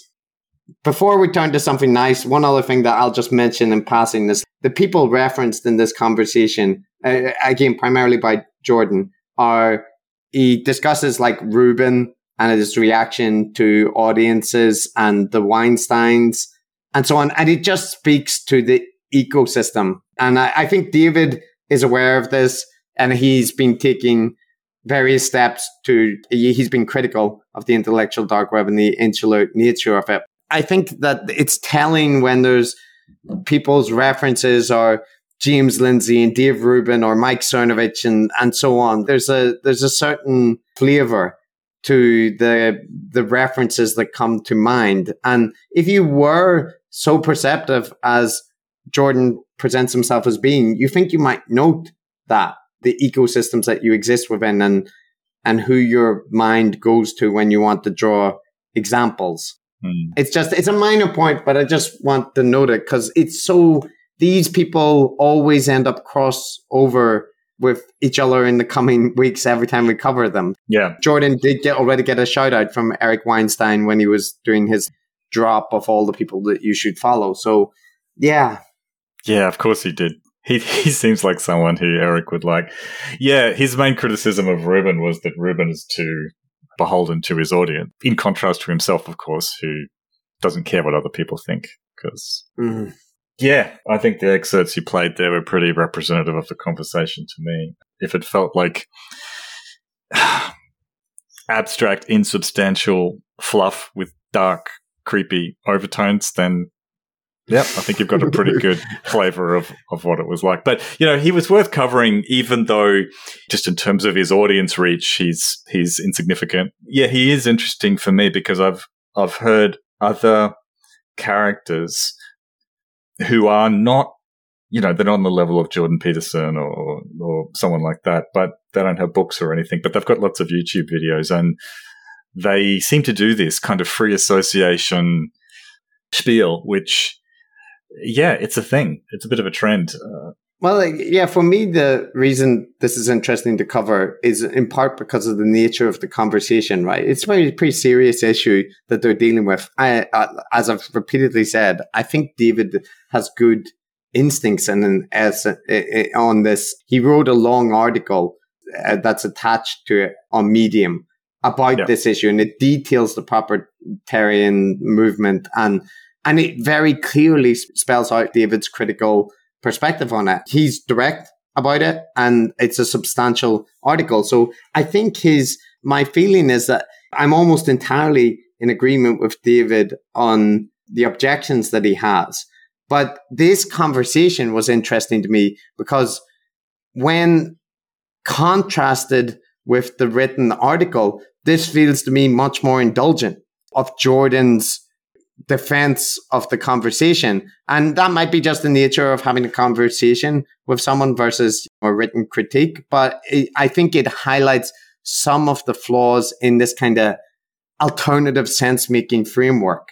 Yeah. That it allows for this kind of obfuscation and is somewhat pandering towards it. Well, when one values civility and good faith, when those are really high on your list of priorities, then those are good things. But a vulnerability of that is it's very easy to take advantage of it. If you ask me a question that I don't want to give you a straight answer to, and I just obscure and prevaricate and bullshit, then if you're going to assume good faith on my part and you're going to exercise impeccable civility, then you're going to let me get away with it because you have to. So yeah, I kind of apologize to him a little bit. He got swept up a bit in my general disdain for the other guy. But you're right. I did read that article and it was more pointed, pulled fewer punches than the conversation itself. Yeah, that's worth noting for people who are wanting to sense make in podcasts. Yeah, we may, given the existing relationship with David, we may end up having him on as the first guru to offer, or the first person covered on a guru episode that wants to offer a response. So let's see if he does or not. But in any case, let's try to end on a positive note. So this might, no, you got nothing to say. Well, I'm going to try because I can't admire the ends that it's being put to, but this consistent fluency with metaphor and poetic description that the guru set have, it continues to be a source of wonder for me. And I've got one more clip, Matt, that I think it just highlights that Jordan is kind of top tier in this ability to weave poetic narratives around the points that he wants to make. So listen to this. There was a thing that had a vital essence to it that eventually showed up as gatekeeper, and probably many other things. Curator's probably a subset or a sub-species of the same higher order thing. Many of which became corrupt, of course, and became exploited and gamed and whatnot, as they tend to. The inquiry of, okay, what is this new thing? How do we go back up into the most vital center and then come back down? Can't be gatekeeping. That implies things like gates. And of course, gates are around territories. And territories tend to be civilization. cities, castles, protected things. But boundaries, different idea. Right? A boundary is a different idea than a gate. A gate has a strong enclosure that has only one specific opening, very narrow, very well guarded. And then there's some very simple process that allows things to come and go. Right? A cell membrane is very different. Maybe that's a better metaphor. What does it mean to actually build a boundary, a membrane that has the ability to selectively bring in the resources that are necessary and appropriate for the vital health of the interior while keeping the toxic components out and recognizing that we are no longer individuals? Mwah, mwah. Beautiful Guru speak. I see, the listeners can't see it, but I saw Matt's soul slowly creep from his body during that clip. But I love that there's a pontification on the nature of gates and gatekeepers and what they're protecting, moving on to the discussions of territories. And I can't remember what the other thing is, but then he just decides maybe a cell membrane, maybe that's a better one. And like starts to discuss the ways that we could build that metaphor. That's Guru poetry. Yeah, you're right. I have to 10 out of 10. That's full marks for Guru allegory and metaphor. Yeah, as I was listening to that, I was slowly headbutting my microphone. And before, when you talked about the 50,000-year catastrophe that's dragged our souls across the pavement, I think I lived that in the space of 20, 30 seconds. Matt, gates have one entrance and exit. You've never thought about that, have you? And how that relates to the concept of a gatekeeper. So, yeah. And they're often made of wood, I'd add. Just think about that. And wood comes from trees. And trees are old, Matt. And their roots are deep. Yeah. Oh, my God. Look, but jokes aside, you have hit on something, isn't it? Which is that the wordplay, yeah? Like, like what's in a word and what's the difference between a membrane and a gate and what's the best metaphor for what we should be doing and what does a gate really do? Well, they're just fucking words, like you've just taken, like. Isn't that the thing, Matt? That's what exercises them. That's what makes them come alive. This ground level superficial concerns about anti-Semitism or fascists or whatever. Who cares about those mundane things? Let's stick in this airy-fairy world of concepts and what is the exact terminology that matters? What's the difference between a gate and a membrane? Yeah, that's where the sense making happens. That's the sweet stuff, yeah. And yeah, so like this is Jordan Peterson too. Jordan Peterson is never happier when he's talking about the key distinction between a gate and a membrane. Like that's so this guy is like Eric Weinstein and Jordan Peterson had a bastard love child, and he's now running rampant on YouTube. But certainly, in terms of that sort of abstraction and obfuscation, he's right up there with Eric, and with that love of wordplay and poetic allegory and his deep ineffable truths. He's Trey Jordan Peterson. So an interesting character, but I can't say that I. Well, I think that counts as your positive thing. He's a love child of Eric Weinstein and Jordan Peterson. That's a compliment in his realm. So there you go. We drew it out of you with our final clip for today. So there we go, Matt. That's this conversation and Jordan Hall, I think, fully decoded. Would you say? We've done our portion, our allocation of sense making for the day. We can be proud. Give ourselves a pat on the back. Yes. And speaking of pats on the back, Matt, it's come to our favorite segment, the feedback review segment. I do love this segment. I increasingly look forward to it. Yeah, well, I'm gonna say that in my tendency to highlight negative reviews, I feel like I'm creating an incentive which is damaging to our brand, such as it exists, because the people who write positive reviews tend to not get as much focus. And I am going to do that again because we've got quite an in-depth negative review on iTunes. So let me get started. It's by Poulain, the French word. And the title is cringeworthy, 1 star. It's not a promising start, but No. while I can't justify more than a single star here, I'm glad I found the podcast. It wouldn't feel out of place as a footnote in an introductory course on rhetoric and is legitimately hilarious. This doesn't sound like a 1-star review. Yeah, I mean, right? come on, like legitimately hilarious. We should at least get 2 stars for that. Well, wait till you find out what's funny, though. The theoretical premise of the show entails debunking and dunking on various gurus, but in practice, it ends up being more of a rambling duck test for partisan dishonesty, which is driven by the overt political bias coloring every point the hosts make. Okay?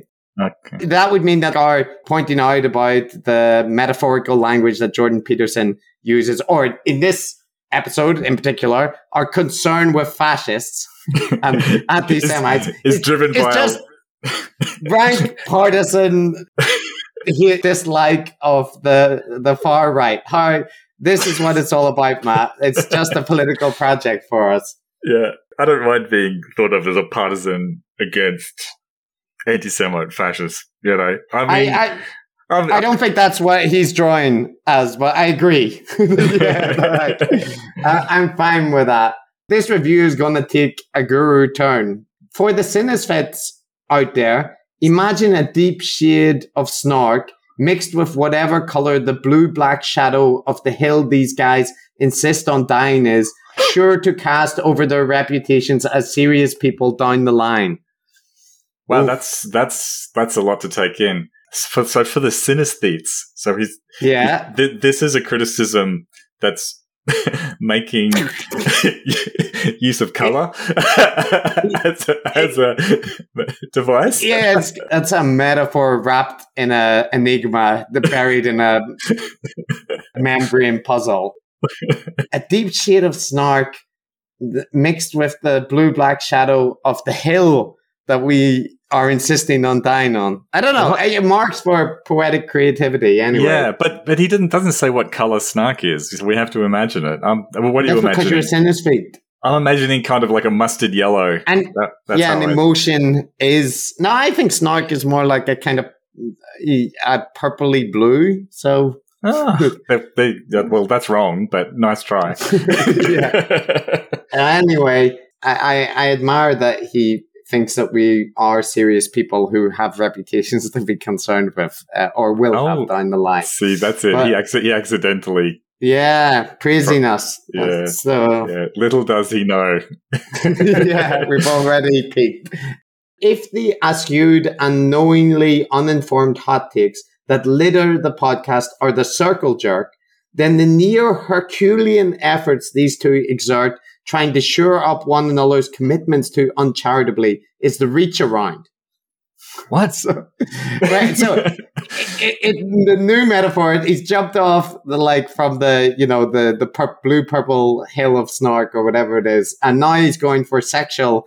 We're in some deep pornography where there's a circle jerk and then it's followed up by a reach around. These are sexual maneuvers, Matt, or sexual scenarios, I guess. Oh, I'm not even 100% sure what a reach around actually involves, but don't tell me. Can you imagine? Do you want me to? Yeah. Is it like it's like when you're giving somebody a hug and you pat them on the back? Something like that. A very special kind of hug, Matt. That is, when two people love each other very much, they might give each other a special kind of hug where one reaches around to a certain zone and tugs on something. So that's the thing that you want to imagine here. I love that this is how he's chosen to metaphorically represent our conversations. Forget about snails banging each other. This is just, it's direct. This is what a conversation is.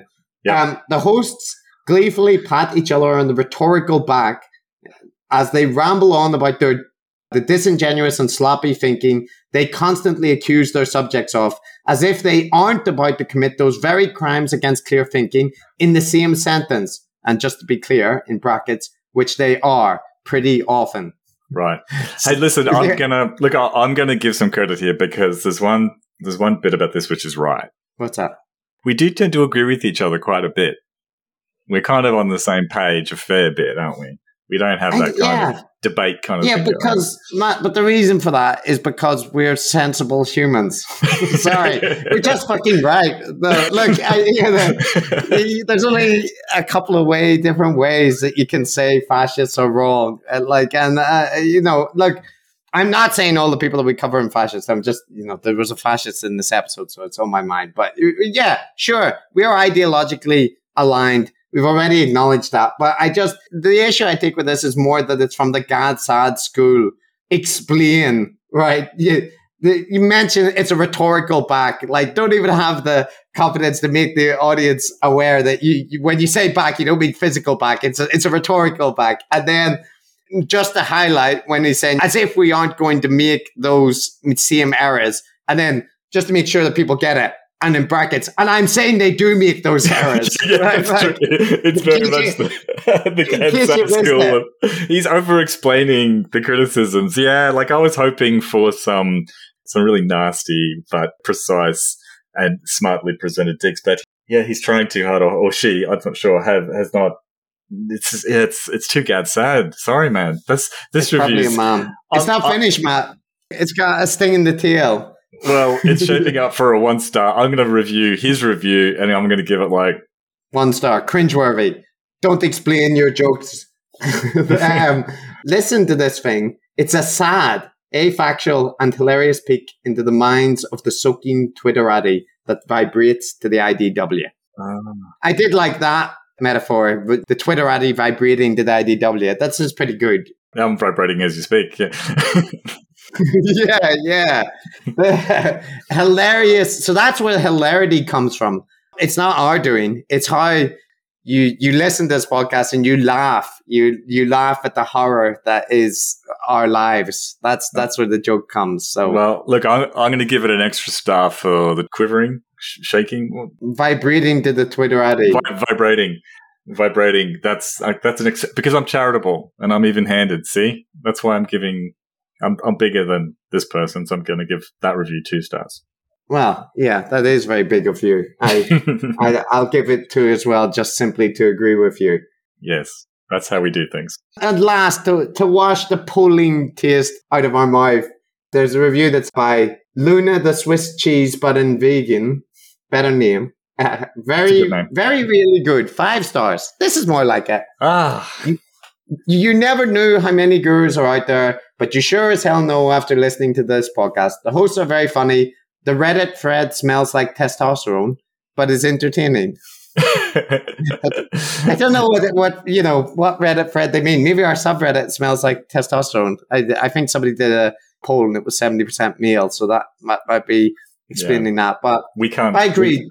We have no control over the membership of the subreddit, so I'm not sure we can be blamed. I individually approve everyone that applies, but Matt has no control. But just like the rest of the podcast thing. Yeah, I keep the ratio 70% men. That's the ratio I like, Matt. Just keep things testosterone enough. Yes, different opinions are available on the podcast, and I don't begrudge Pauline his negative review. I take issue with some of his metaphorical language. That's all. We derive a certain amount of pleasure by hate listening to stuff that we don't like, and far be it from me to begrudge it from someone else to do the same to us. So all the best to you, Pauline. Yeah, have a reach around on us. I'll jerk you off when I see you. Yes. Look, Matt, there's an air of defensiveness when you get criticisms. That's right. There's always some truth, buried down in the digs that people make, and I think it's perfectly valid to cop to that. But I will say, one thing that never lands with me is this point about, aren't they just doing what the gurus do? If you can't tell the fucking difference between me and Eric Weinstein, your judgment is worth shit. I'm not claiming I deserve a Nobel Prize or the people in my family. I don't speak in these dense metaphors about alchemical lemons. There are things, and it's the part of the reason that the people that we look at are much more famous and much more influential than we are. There's plenty of things that you can criticize me in particular, but us for. The one that we're just the same as the gurus No, we're not. You're wrong. Again, no other options available. Just wrong. Yeah, I mean, the other aspect of the common criticism is that we're ideologically fixated. Now, this is a common thing, right? That pretty much everybody accuses everybody of being ideologically fixated, because it does appear like that, doesn't it? Like whenever somebody says something you don't like or don't agree with, it definitely feels that they've got these blind spots and this tunnel vision going on. And even if you don't quite like them and think that they're reasonably good otherwise, that's a very natural instinct. So, but some people really are ideologically fixated and some people less so. But, how does anyone ever tell? It seems like a unsolvable mystery to me. I think the distinction here is that I don't in any way think that my ideological perspective doesn't influence the things that I focus on, or it doesn't tinge how I interpret things. It does. There's a reason that we focus on or have focused more on figures within the IDW sphere, right? Because that's where my particular focus lies. And I know that material better than in other cases. But the distinction, I think, which is important to draw is, like you said, that there's degrees to which that you indulge in bias and that you perceive yourself as to have transcended it or not. And there are steps that you can take to try to reduce it. And in no way are we perfect in removing our bias or not letting our politics influence how we assess things. But that's the point. We don't claim to be that. We do take consideration of it. We do heed feedback that we receive. But in some cases, it is that basically people want us to shit on someone that they don't like. And if it is the case that the material we cover isn't that bad, then I'm sorry, but that's the way the material was. And maybe the person actually is terrible, but in the material we covered, they were not that bad. Well, look, a couple of things. First of all, like you said, there's always going to be this kind of, for want of a better word, ideological assumptions that underlie things. Like, for instance, in this episode, our assumption is that anti-Semitic fascism is bad. It's a bad thing. Yeah. We didn't justify that. We didn't explain it. We didn't make any arguments to sort of support that view. We just take it as a given, right? Because, that's fair enough, right? You have to take a whole bunch of things as givens usually whenever you talk about anything, really, because you can't go down all these sidetracks to sort of justify everything on first principles. That would be insane. So the best you could do is just put them up front, and I think it's pretty obvious what we do there. I mean, for my part, in terms of my natural tendencies and preferences, I like clear expression. I like people being concrete and direct, and I acknowledge that I have a stronger preference for that than the average person. I was joking the other day. I was remembering a time in high school when we were given like a poem to analyze, and the poem was about these two farmers who would meet every season or something like that to repair the wall that adjoined their two farms, right? And they'd go again, and then they'd meet again the next season. Very beautiful poem. Apparently, it was an allegory for the barriers we build between each other and how we keep each other at arm's length. And I just thought it was a poem about two farmers fixing a fence. Right? So I recognize that I'm not a poetic soul, and that's all right. That's a limitation of you, Matt, unlike me, who's deeply poetic in all aspects of my life. But the last thing I'll say about it is that in this episode in particular, it's easy for us to say, what right-thinking person wouldn't agree with us that anti-Semitic fascists are a problem? Like, this is an easy episode. There's harder episodes where they're having leaned towards left-wing liberal perspectives mean that we might go easier on somebody who's offering liberal takes on things and harder on somebody that's offering center-right takes, right? And that's true. But fundamentally, I basically am saying that with us, as with all content that you consume, you factor in where the people lie. Like I consume the Fifth Column content. I find things which they say annoying because I'm not an American libertarian. But I factor in where they're coming from, right? And their guests are often not in the exact same political niche. Or there's other content that I consume where the hosts are more progressive, and that's sometimes annoying to me as well. And in all cases, I just factor in, okay, so this is where they're coming from, and I don't have to agree with it, right? And that's fine for me. And I feel that people can do the same with us. For some people, we're going to be too milquetoast. For some people, we're going to be too liberal. You just count that in when we're talking about things. It's not a requirement that you agree with all our takes to listen. No. And I don't think our takes rely so much on the agreeing with all those assumptions. Like you could conceivably be sympathetic to fascism, right? And still agree that the guy that we covered in this episode is too wishy-washy. It's not hardcore enough. Yeah. No, but you know what I mean? Still, like, in terms of the way he expressed himself, was extremely obscure. Why not call a spade a spade? Likewise for Jordan Peterson, you know, you could be centre-right, you could be religious. You could have the same issues with, hang on, this is a non sequitur. Hang on, you're using an analogy using it as a jumping off point to make a whole bunch of assertions that are only justified by a chance association of words. That's critical thinking. Everyone can benefit from that. Here. Okay. With that, let's turn to our wonderful patrons who support the podcast and receive benefits such as the Gurometer extra episode where we break down the scoring of the gurus that we cover, and also will be receiving advertising-free versions of the podcast since we now have some advertiser content.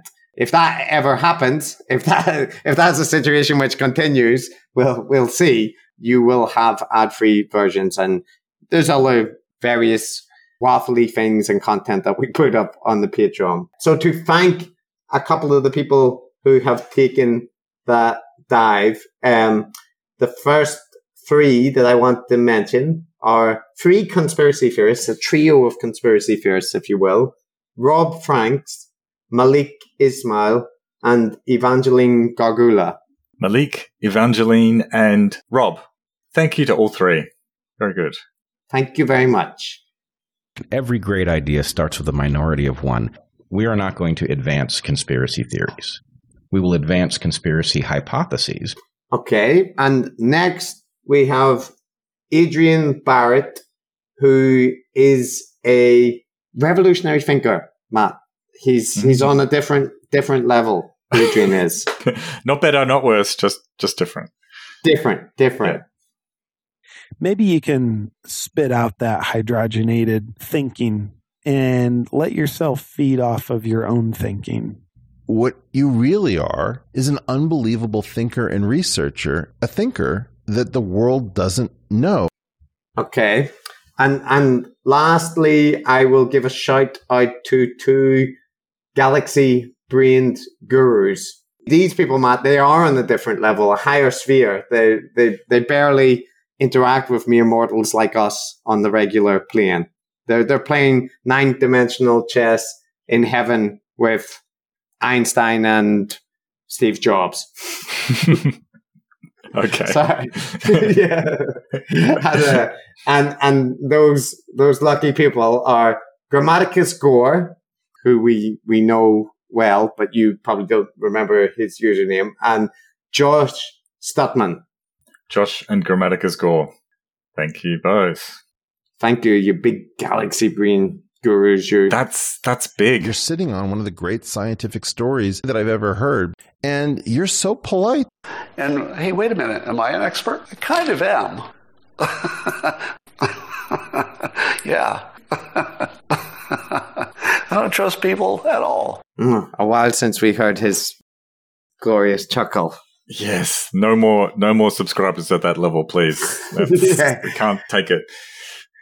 Like I said, we're going to go into our, what do we call it? Our season of self-help in the next couple of episodes. And the Aaron Rabinowitz episode is coming up, a bunch of interviews. But Matt, where would people find us on these here interwebs should they wish to find out more or follow us on social media? Well, on Twitter, you can find us at GurusPod. You can find Chris at C_Kavanagh and me at Arthur C. Dent. So that's Twitter. You can send us an email at decodingthegurus@gmail.com. Yes. Very good. Keep going. And how else? Well, we're on Facebook now. We're on Facebook. We are on Facebook, and we are on, I think, Instagram as well, and we have the Patreon. We're everywhere. We're trying to cultivate the boomer demographic. We feel like that's an underexploited demographic. So, yeah, tell your mum and dad. Yeah, and we had someone kindly reach out and agree to help us with the social media stuff as we asked for in the last one. So save your emails, and I don't know whether he wants us to mention his name, so I'll ask him. But you know who you are. Thank you for your help, and we appreciate it. And reach out to us on anything. If you want, tag me in the Lab Leak stuff on Twitter. Go ahead. It'll rile me up. Do that. Have your fun. Seriously. You'll experience the consequences if you do. But Chris seems unable to discover the mute thread button on Twitter, so he just has to respond. He's actually legally obliged to respond to every annoying tweet. So it's in the fine print contract of Decoding the Gurus. So Matt, that's us to end this non-rambly, non-tangential full podcast. Thank you very much, and grovel at the feet of your muscle master. I will, and I'm looking forward to becoming a better person and to grow and to transcend as I do it. Well, yeah, penetrate the membrane, open the gates, break down the wall, and have a good day. Drag myself over the pavement for 5,000 years. Yeah. 50,000 years. All right. Ciao. Ciao. Bye.